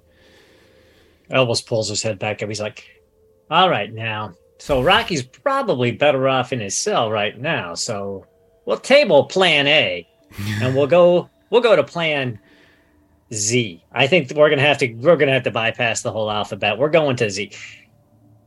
Can I get away from them and towards the docking rings in the vent system? Absolutely. You can certainly try. Go ahead and roll a savvy test as you're trying to navigate the circuitous vent system is basically what you're at. If anyone can do it, it's Elvis. Yeah, I got 8 on the die, so a 10 in total. Perfect. So yeah, it's going to take you a little bit of time to get there, but you're not getting any resistance as you're kind of climbing, crawling through these vents. Periodically, you're hearing the sounds of more gunfire, more shouting. They're all over the station, as far as you can tell. And even when you pass out of like the promenade range, you get near some of what are like the hostels, hotels, motels, things like that. You're hearing the sounds of other people. You're hearing the sounds of people kind of whimpering and hiding and stuff here and there. But you're working your way towards the room. It should take you a little while, but you'll get there. He's thinking to himself. He's like, now, how do I engage the manual releases on the docking clamps? I know that the process is in there. I just got to think about it. Because if I bust all the ships loose from the station and then get in the Belafonte, I'll just signal for reinforcements and nobody can get off the station. It'll take a little bit of time, but what the hell? What else am I going to do with my day? So I like how, by the way, this was not intentionally done, that both times, both major like situations, Elvis is by himself. Not the intention. Freddie, Callum, Gwen, you're noticing they're kind of hurting a bunch of people. Others you can tell are kind of holding wounds. Callum, you notice as the doctor has gotten taken out of her med bay. And Gwen, you hear the voice of your husband, Wesley Ruck, come up behind you and say, "I was so very worried, Gwendolyn. You put me in such a state. So glad you're okay." You look at him and he's standing right behind you, like just a couple feet away. And if Freddie's nearby, she witnesses like an immediate change in Gwen, and she's more trembling, and she's just like, "I'm sorry, husband." Now, that's better. Now, let's just sit down and wait. These people have their things to do, and as long as we don't cause any trouble, I'm sure everything will just be fine. And if not, well, I'm sure I can negotiate with whichever one of these cretins is in charge. Money has a way of convincing people to do anything. Now, sit down, Gwen, and tell me a little bit about what you've been doing these past few months. I'm very curious to hear. Just exploring space. Exploring space. How adorable. That's wonderful. That's wonderful. Well, your mother, not that you have tried to contact her, is doing just fine, by the way. I've made sure that she has not the best of support, but fair enough at least. Maybe when this whole thing is over, you and I can go visit her. I'm sure she would love to see you. She's been asking about you every time I go to visit. And I've been going to visit often. Oh. Whatever is best. Yes. Well, who knows best then, Gwendolyn? Who is it who knows best? You. Yes, I do. Good.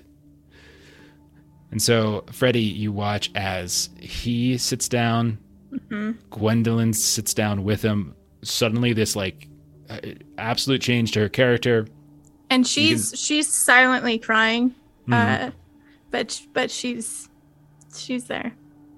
And How crowded is this promenade? Is it like shoulder to shoulder people, or is it? not quite that crowded. I would say there's probably about once everyone kind of gets herded in, there's maybe about 30 people here or so, maybe a little more. Now that some of the guards, and you notice too that some of these Wei Chen operatives are coming around and they're taking weapons. One after the other, taking weapons. Some people are fighting. Some, but you can see suddenly one of the long haul truckers gets decked, or someone takes the side of one of the Uzis and smacks him across the side of the face. Others who are a little bit more troublesome kind of get knocked down to the ground and then beaten some more. But most people are just kind of giving it up, kind of doing whatever. But Freddy, as you're looking around, though, your observation, it's all in the details. You notice that this guy who's speaking to Gwen has his goons around. One of them who is wiping the oil off his clothes at this point, but you don't notice the other one. The kind of shot Gwen. You're looking around, and he seems to somehow have sort of disappeared into the chaos. Does Freddy see Callum? Like, if we made eye contact and know that we're kind of... I'll say at this point, as everyone's getting herded, yes, like you guys are all within eye shot of one another. Freddy, Callum, Gwen. Callum would be making his way over. Okay. And if he sees what's happening again, trying to get behind Wesley. Okay. So you see that, and you're trying to get behind Wesley? Like trying to sneak up behind him? Well, to behind or to the side.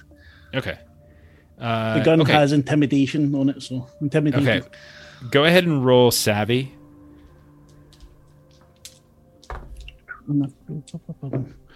That is 9. Okay. You get within about 5 feet, and you see one of these fellas is in like a leisure suit.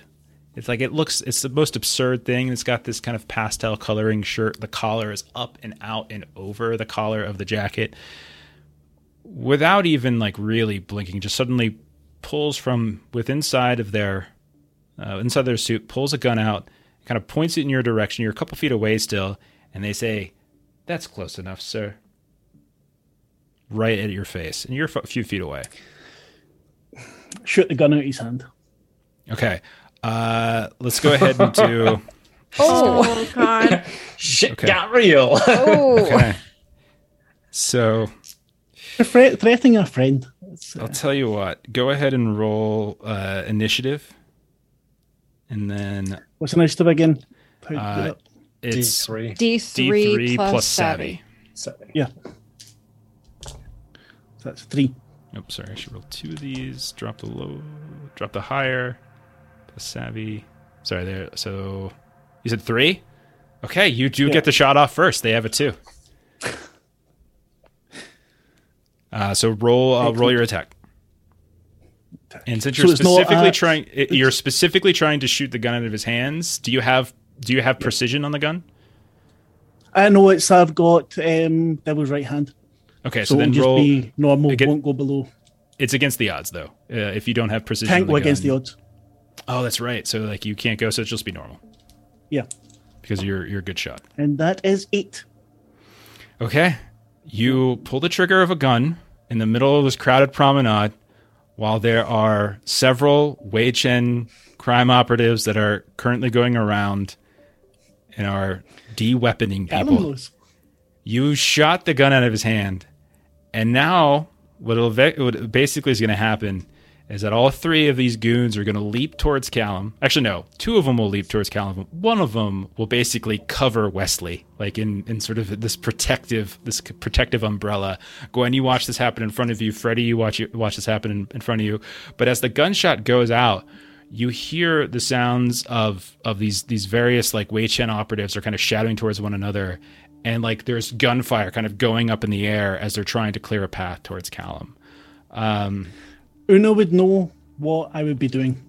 She wouldn't be surprised by this. Okay. That's you. I'm not sure that I know what is to do next, but in my character. Oh, but you would know. You would know how I would react. Yeah. Okay. That is the other 2 lunge at Callum. So this is a mob, basically. So in Orbital Blue's kind of parlance, there's basically 3 different kinds of NPCs. There's mobs, which are kind of just groups of individuals, almost like a swarm in a way.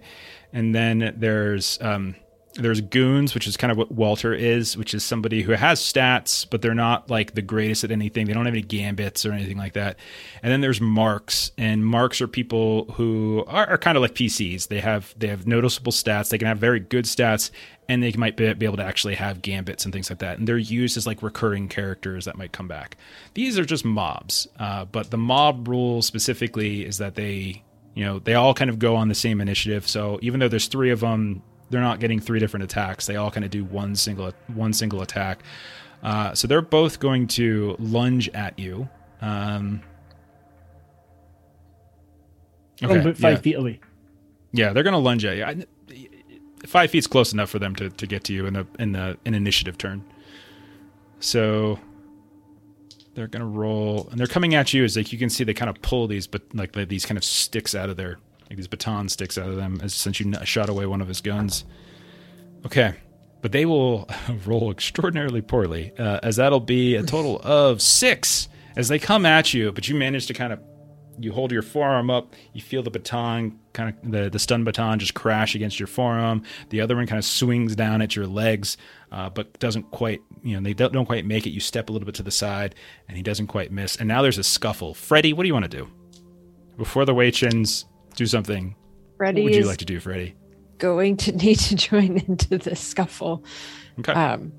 At this point, so melee weapons. So just for combat initiative, melee weapons are considered faster than guns. So the initiative roll is an upper hand. So I got a 3 plus 2 is a 5 for my initiative. Okay.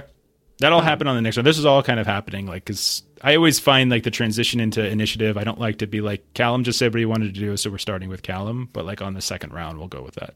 Sure. But you can just take an action. So what I want to do is I want to come. I just got the vision of Freddy sticking her chef knife in Wesley Rook's ear. Flashback. Just like a Hunter game. Yes. So Wesley is being covered at the moment. So what Freddy wants to do with her knife is she wants to go after the Achilles of the guy that Callum just shot. Okay. Are you going after the Achilles for flavor, or are you actually calling the shot on it? Flavor.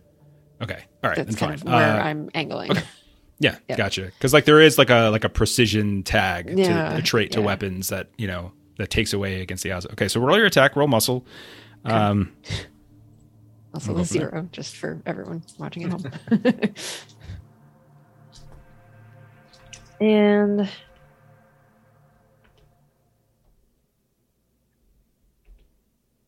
let's see. I've got a once per combat thing, and I'll hold on to it. All right, that is an 8. Okay, 8 is definitely good. What's the damage you do? Remember, you roll 3d6, and you take the higher. Oh, that's right. I forgot. You make two dice have to hit 8 for you to hit, and then the third dice is your damage. All right. Sorry, I rolled the third dice. That is 8. What was the minimum I needed to hit? With 7. 8 is always to hit. Yeah, they don't have any 8. armor, so it's just 8. 5. You did 5 points of damage. Yep. Okay.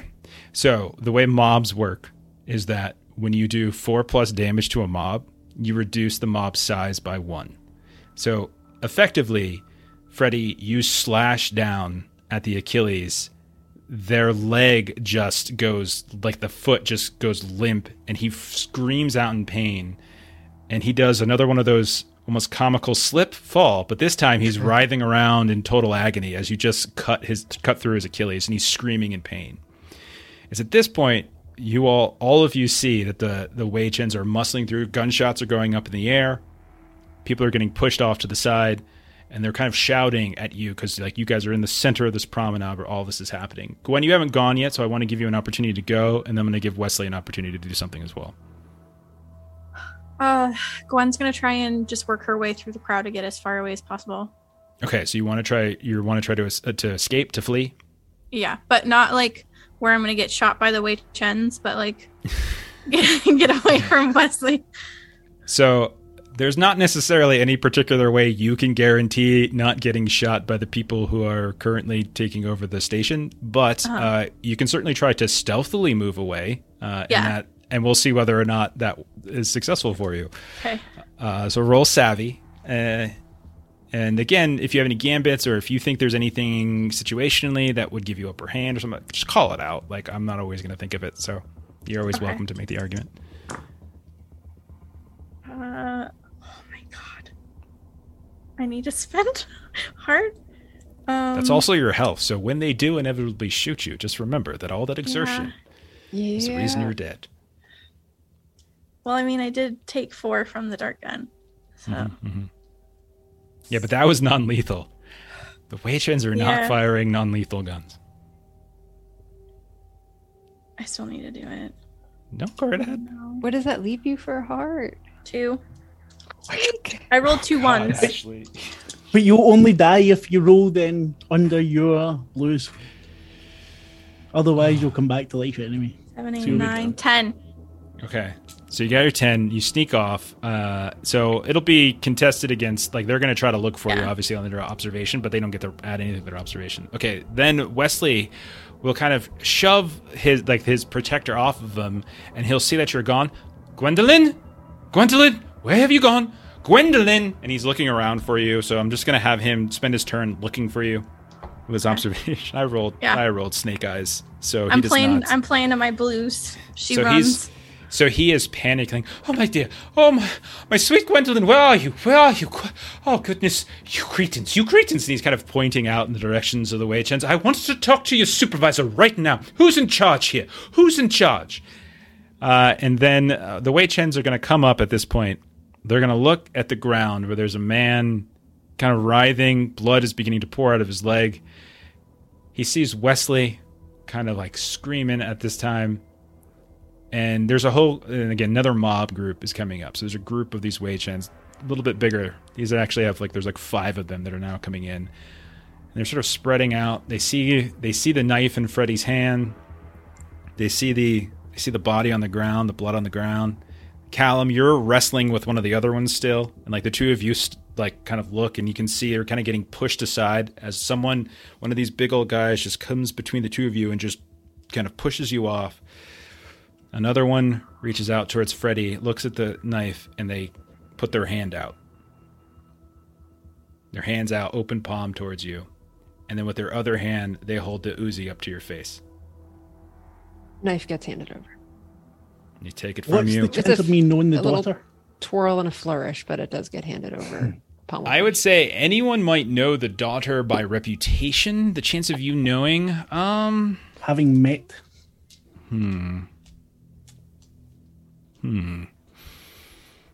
I'll tell you what. Roll, you can do this in Foundry. I'll say I'll give you a 30% chance. So roll a D100, and if you get 30 or under, we'll say you have met her. You have met who? Wait, hold on. Which and who? D100. There we go. Nah. No. You certainly know her by reputation. You've never had the McGrickers and the Wei Chens and the Bennetts, and there's relationships here and there, but there have been very salty relationships recently. Things have not been going well, as the whole Outer Rim it definitely feels like, even though it's been peacetime for the last few years, we're kind of getting to that point where the feeling is, as the younger generations are starting to kind of take over or try to pull the reins things are going to get a little testy. Okay, so Freddy, you hand over the knife. The guy he looks down at the guy writhing around. He looks up at you. He looks at the knife, and then he just goes and just shoots the guy on the ground, and he's just laying there. Callum, you're kind of separated from the other guy. What do you want to do in this situation? Callum would have his gun on his finger, so with the handle pointing out the way. Okay. And if the guy takes it, ask for a receipt. So he grabs that, and he asks for a receipt, and he just chuckles. You see him chuckle. Smile as well. Sure, you'll get receipt. You'll get receipt. Cheers, pal. and kind of takes your gun away, pushes the other guy kind of down to the ground on top of the now dead Achilles tendon cut man, and kind of goes through his jacket. You see he pulls out a baton, pulls out what looks like a 9mm pistol, and they're just going through and getting everyone's weapons. Gwen, you rolled a 10 on your observation. Now on my stealth savvy. On your savvy, excuse me. Yeah. And then Wesley rolls a snake eyes and he's panicking because he can't find you, and he's calling out for these gangsters' supervisor. And then let's see if any of the Wei Chens see you. That's a much better roll, but unfortunately it is not a 10. 9 is very good, but your 10, you slip away. Thank God.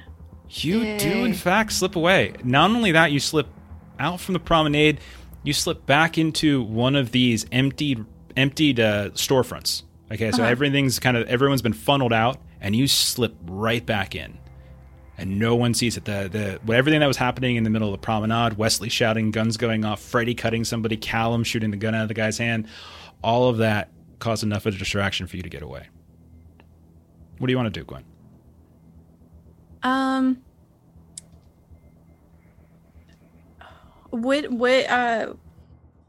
I'd have to obviously leave the storefront to be able to go to the where the ship is located. Roll an observation check.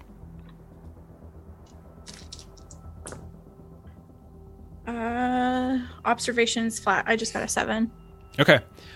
You have no idea how to get there, but you do see. They're not hidden, but you do see that there are vents in the room, like just basic environmental vents. You have no idea the layout, how circuitous it might be. It's just not your thing, but maybe. She's gonna try. Yeah, she's desperate. So climb into one of these vents. We'll cut over to our other vent. Our vent monkey. I am racking up blues today. Let me just tell you. You're welcome. Thank you. Okay. Elvis, so you've been climbing for a bit. You no longer hear the sounds of gunfire, and you're going to come up to what looks like. So let me try to describe the station again. There's kind of the tower in the center, and there's like the ring kind of goes around it, and then there's these spokes like that kind of go out towards the ring. And so you reach over towards. You kind of get to the far extent as you could in the tower. You find an open vent. You look down, and you see one of those open shafts, those doorways that once kind of the airlocks open up, you can follow down and take one of those spokes out towards the ring. You don't see anyone guarding it. And then as you look around, you don't see anyone here. Like there's no obvious signs of anyone guarding the door that would take you through one of those spokes to get to the ring. And Elvis is thinking about. He's like, there was that time that I was in the Camp 14 Orbital Correction Facility, and I was having to make my way out to do something just like this. I think if I get down in that scope, I know where those mechanical decouplers are going to be for those ships. I think I can get this to work. It worked last time. Maybe a slightly different configuration, but stop thinking so much, Elvis, and just get to the doing. So he starts to move the way into the spoke. Okay, so roll a savvy test because there's no power. These airlocks are powered, and so you're just trying to figure out a way to manipulate this door open without it being under power. The normal kind of interface pad. There's definitely this. I got to take this pad off, and there's going to be a manual release back there because you got to have a manual release for an airlock. It's a safety feature. It's a corporate station. You can't possibly not have that here. You can't possibly not have that here. I got an 8 on the die. But 10 in total. Cutting corners. 10 on the die. Very quickly. 10 in total. 10 in total. Sorry. Okay, so when we say 10 on the die, by the way, everyone, we know we're rolling. We're just saying that's the natural total. It's only d6s in the game. You roll anywhere between 2d6 and 4d6 for like every check in this game. So you kind of slide, one of your tools behind, maybe a knife, maybe a screwdriver, whatever it is. Pop the panel off, and you peel back some of the circuitry and you reach behind. You're feeling around, and all of a sudden your hand grasps right on top of the manual release. You pull and you hear, and so a little bit opens up, and you're able to put your hands in and kind of just put a little muscle into it, and you're able to push it open. And you can see there's now this long spoke, this long tunnel. There's essentially viewing windows on either side. There's the ground down the middle.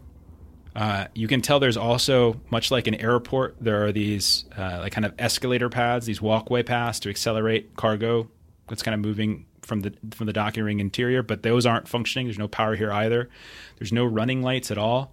The only lights you're seeing are like it's kind of starlight and what looks like lights on various ships that are kind of docked and coupled here and there.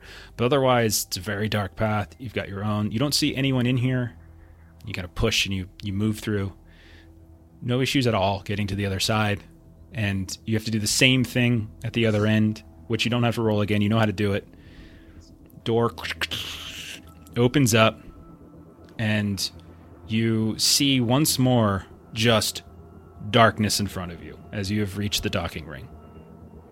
And he looks carefully both directions to see if there's any guards floating in the immediate vicinity of where he comes out.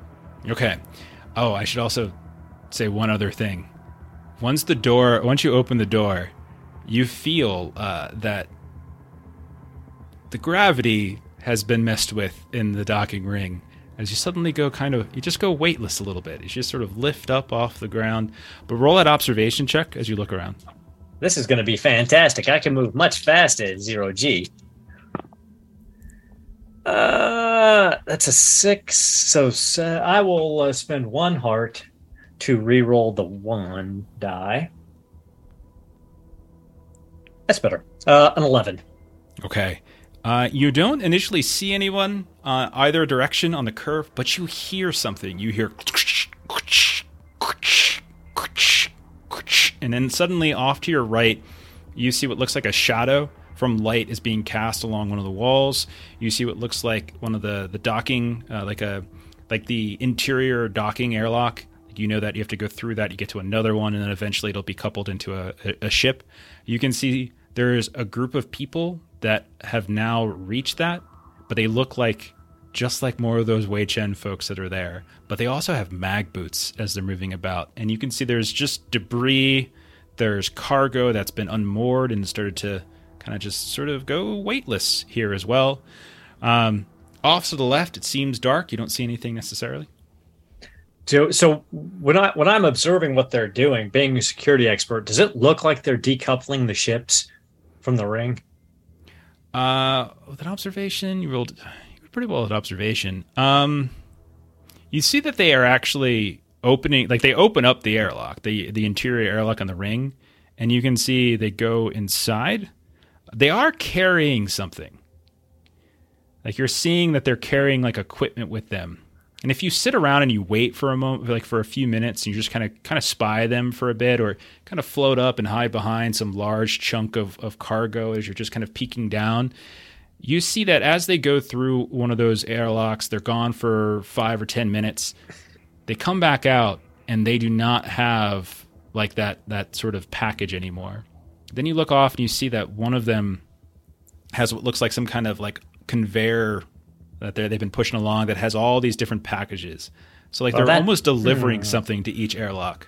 I say that cannot be very good for us. Now, is the Belafonte in the direction they're coming from, or is it the opposite direction? Pick high or low, and then roll a D100 or something. Let's go high. Okay. And let's see what we can get here. High, it's to the left and away from them. That's the good way, and then. No, that's bad. Yeah, that's so bad. You have to go through them. Now, it is a ring, so eventually you can get all the way around, but that does mean you have to go all the way around. So what Elvis will do is he's gonna jettison himself up to the ceiling. Okay. And then he is going to quick crawl along the ceiling until he is no longer in visible range of them. And he's going to go to the first docking airlock that he can find past them, and he's going to try to break onto whatever ship is docked there. Okay, so you're trying to bypass them, right? You're going past them, trying to. I'm going the opposite direction. Okay. I'm going the opposite direction. Okay. He just wants to. I want to get out of sight of them. Put a couple 100 yards, sure, maybe 3 or 4 docking bays past them, and then try to break onto a ship. So if they're at like the 1 o'clock dock, you're going to go to like the 10 o'clock or something, right? Right. Yeah, right. I'm following. Since you're going the opposite direction, you don't have to worry about rolling the stealth for savvy. So you kind of push through. It gets dark again. You got your night vision goggles. You kind of toggled on, so it's a lot easier for you to move. Eventually, you do come to, we'll say, like the 3rd airlock away from them or so. And I'm checking through the windows. I'm looking at these ships as I'm going by. So I'm looking for something that, either like a bounty hunter ship or something maneuverable, something that I can make some use of. Okay. Or better yet, the Wing Chun ship. Okay. So you find a ship, and you look out, and you look out the sort of viewing port. You can see. I'm treating it almost like an airport terminal, how you can kind of look out and you can see the ship eventually. So I don't know if that's accurate, but that's what we're going with. But you see a pretty nice looking ship out there. Much better quality than the old the Belafonte. Looks to be well kept. It looks to be in kind of high end. Definitely newer model. I won't make you re-roll again to do you already know how to do the sort of bypass. So you do that. You don't. It looks like they haven't got here yet. From what you would be able to conclude, they're kind of sweeping around, and they just haven't gotten to this one yet. And so you're able to sort of kind of sneak in first. Now, what I will have you roll is, now you're trying to get onto someone's ship. They have their own security measures. Now you're going to have to roll to get onto that. So Jethro, he's already doing hack, and he's thinking to himself, yeah, I could definitely get into this ship and then get it going, but I've got to make sure that my biodent reads back to Jethro Lipowitz. That's the idea I've got to use for that, because that Warren guy was a complete tool.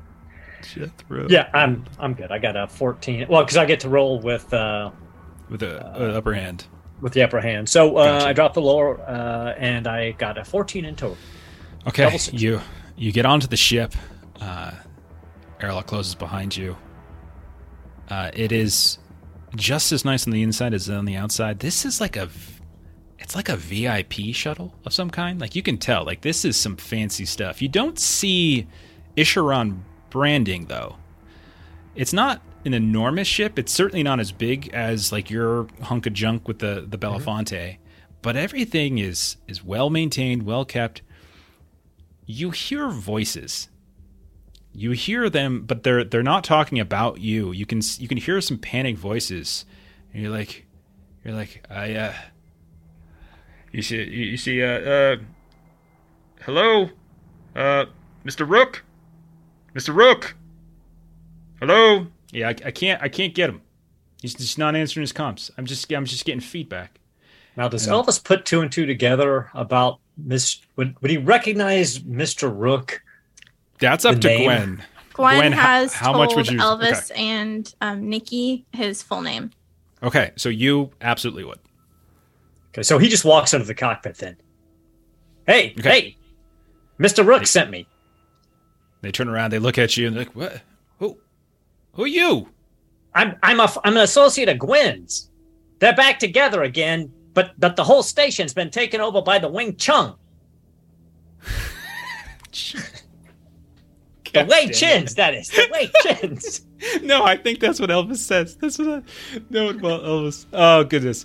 I'll tell you what. Roll savvy, but you can take upper hand with this as you drop some names. Okay, so a 5 and a 3 is 8, so 10 in total. And they're like, their eyes gonna go wide. The Wei Chins are It's here? gonna be okay. It's gonna be okay. Now I need security override for the shuttle, and I need you to everybody needs to get in vac suits right away. Okay. We've got to do a rescue mission. Hurry, come on, get the vac suits out. Okay. Give me security override for the ship. And he calls out 82654, and then he kind of Give me a goes vac off. suit up here. Okay, calm down, man, calm down. Hey, where is he at? Where's Mr. Rook? We are With the rest of the guys. going to rescue him. They're on the promenade, but I've got a plan. He sent me here to get the shuttle. I got a plan. Give me a vac suit.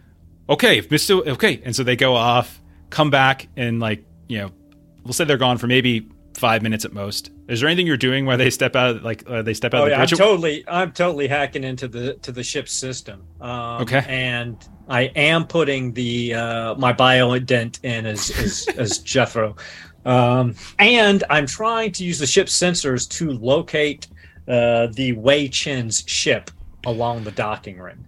Okay, so I'll say go ahead and roll savvy for all of that. It's fine. Ooh, I'm going to spend a heart to re-roll one die. An 11 in total. Okay. You do not pick up any... Like, as you're looking around, like, you're able to do the indent just fine. No problem. Poor Jethro. But you don't notice any Wei Chen ships that are docked. You do, however, pick up 2 ships that are in sort of close proximity of the station, but they are not docked to the ring. And they are kind of flagging kind of a similar ident that you would expect from Wei Chen. Are they like attack ships, frigates? One of them seems to be more of a kind of shuttle, and the second one does definitely have significant weaponry on it. This is fantastic. Hey, the escape pods on this thing, right? For Mr. Rook there is, yes. And for Mrs. Rook. Yeah, absolutely. Get in those. No, you're not going to escape. I know, they're for them. But this is part of the plan. Listen, you got to react fast to this here. Get in the escape pods. Okay. And so you can see the couple of guys are like kind of looking at each other. Hustle. I got to finish getting my vac suit on. We got to be ready to go as soon as I'm in. Are you coming in too?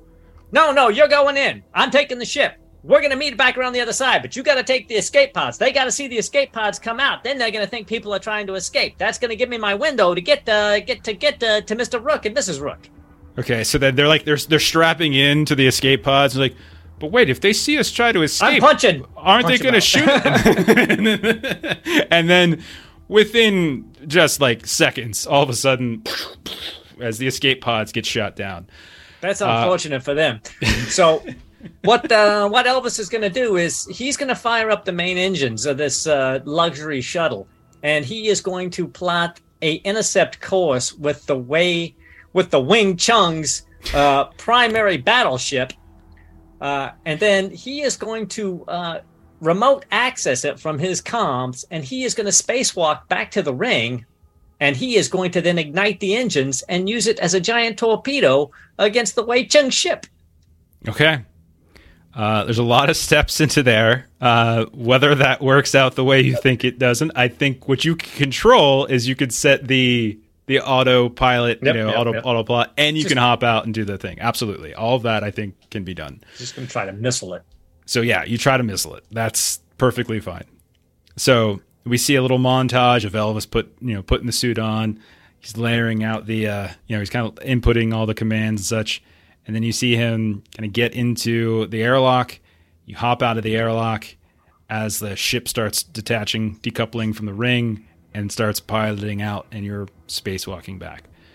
He's like, and thank God, Rocky, that fella that I'm going to get out of there, he's the guy who actually, if you all remember from episode 1, he's the guy who actually taught me how to use a vac suit. Oh, God bless Rocky. So let's go back to the promenade where Freddie and Callum are now. You mean the place that Elvis just left on a ship and isn't with anymore? Well, no, he's coming back. He's coming back. So he says. He is. I mean, he's floating in space right now as he's spacewalking back to the station. He's coming back to the station. Well, he's going to come back to another ship at least. Yeah. Whether he comes back to the station or not, who knows? Oh, yeah. Oh, that's fair. Yeah, that's fair, too. Lords and Ladies of Fate, thank you very much for the raid. We are playing some Orbital Blues tonight. Space Western nonsense. There was currently a Die Hard situation going on Cisco Station. Elvis Coltrane is playing the role of John McClane, and Who's then barefoot? So Elvis is barefoot. yeah, I think Elvis. Yeah, and then Gwen. I think at this point we'll call you.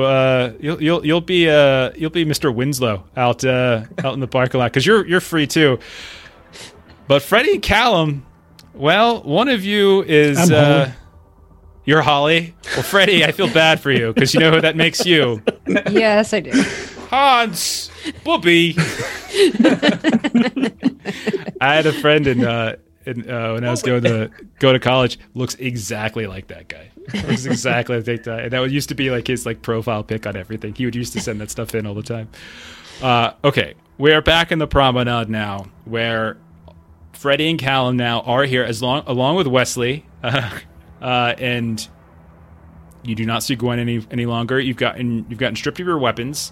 If you have anything concealable, by the way, you could try to conceal it. Don't forget that there is a concealable weapon tag. Callum, yours was, I would say, whatever you had out, the gun and the knife, that's Mine out. was intimidating. That's not. Okay, Yeah, but if there's since anything it was else, Freddie, you could try. her knife was concealable, except when it's out and slicing someone's Achilles, it is no longer concealed. You did a very good job of it, though. So what would the two of you be doing at this point? I know, complicated situation, but what would you like to try to do? First, make my way over to Freddie. And I think Freddie is just scratching her head because Gwen was there and then Gwen wasn't there. And so like, there's sort of just that. I do think you did notice, though, that Gwen was just frantically running. Do I need to roll to see if I noticed? Because I was a little busy being... I'll say you saw her dip away from the table for sure. If you want to see which shop she dipped into, go ahead and roll observation. Okay.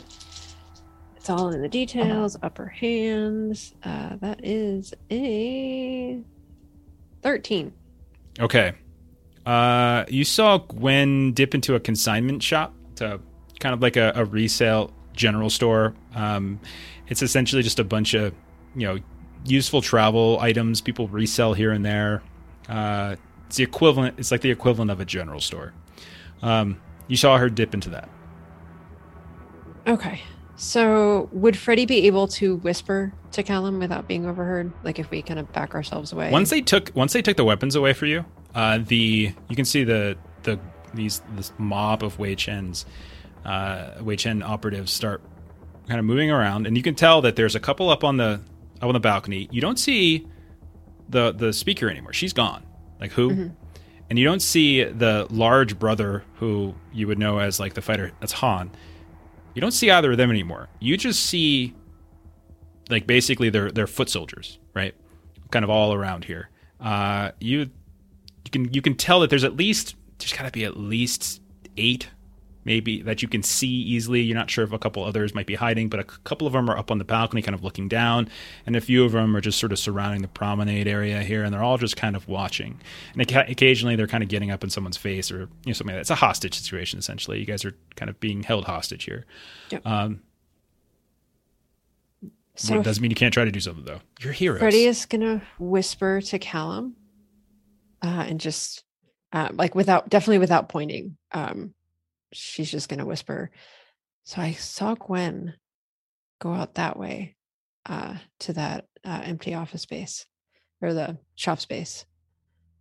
Thinking if we want to sneak out, maybe we sneak out the other direction. So if anybody does see us, if they knew we were together, they don't think we all went the same way. What do you think? Sounds good. Where's Nikki? Elvis? Nikki, Freddie, you know that Nikki got dragged away towards the brig at some point. You don't know where Elvis was, I would say. Yeah. Nikki's in. Probably stealing a ship. That's a safe bet. I have no idea where he was. So are we going separate ways? Or should I make a commotion and you can escape? I think we should both try to get out.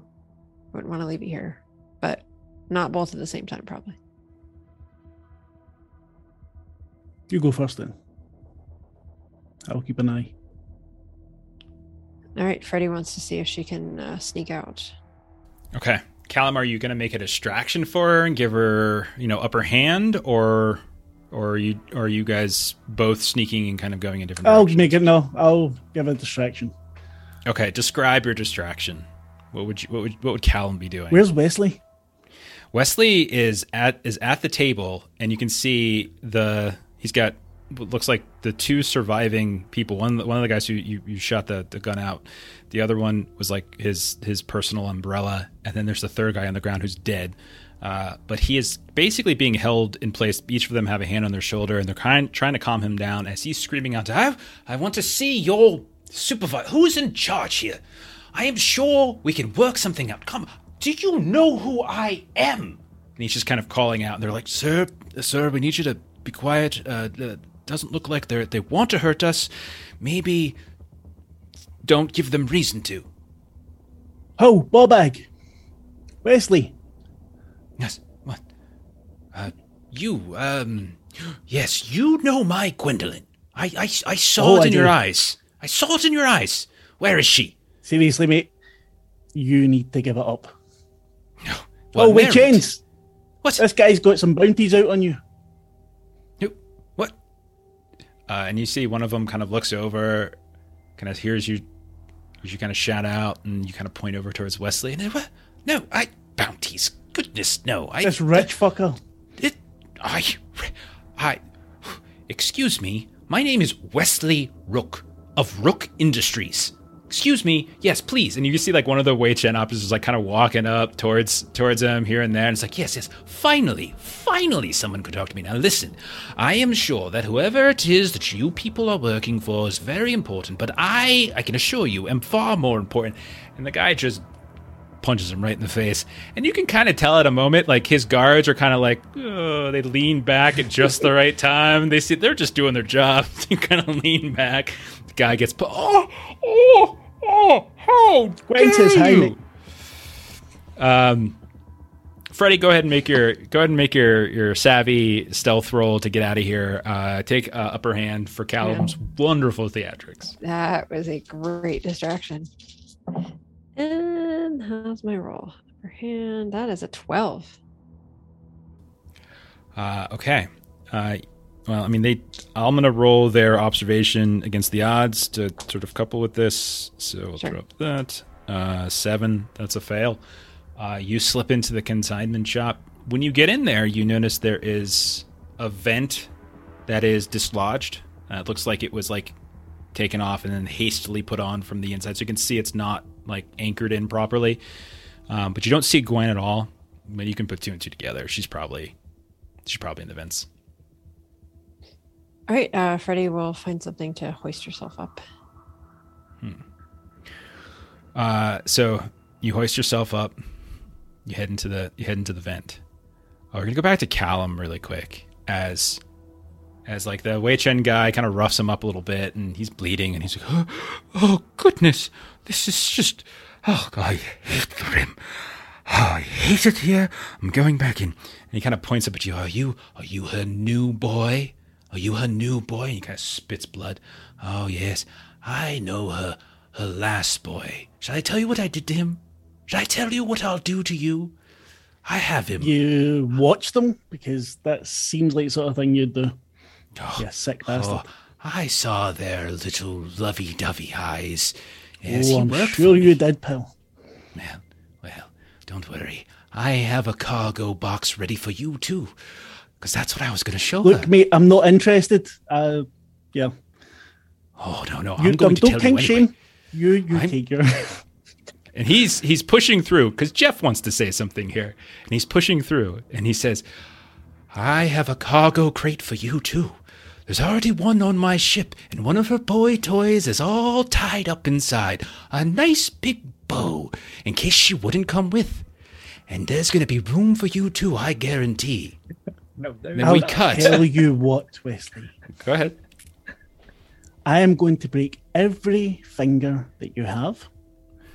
And then I'm going to get my gun back and shove it so far back into your throat, you're going to shit out bullets. And then I'm going to swap you out with her boy toy because maybe she wants them back. And so he is just like got this horrific look on his face. One of his tooths is, his teeth has come out. He's bleeding. He's got like he's definitely bruised. We cut and we see the interior of a kind of a cargo area on the Rook ship. And we see this cargo crate, much like the one you all stuff Walter in. And you can see it shuffling, kind of moving back here and there. We cut then to the exterior of the ship as it is moving in the direction of the attack vessel of the Wei Chens. And all of a sudden, a massive just barrage of arsenal comes out from their ship.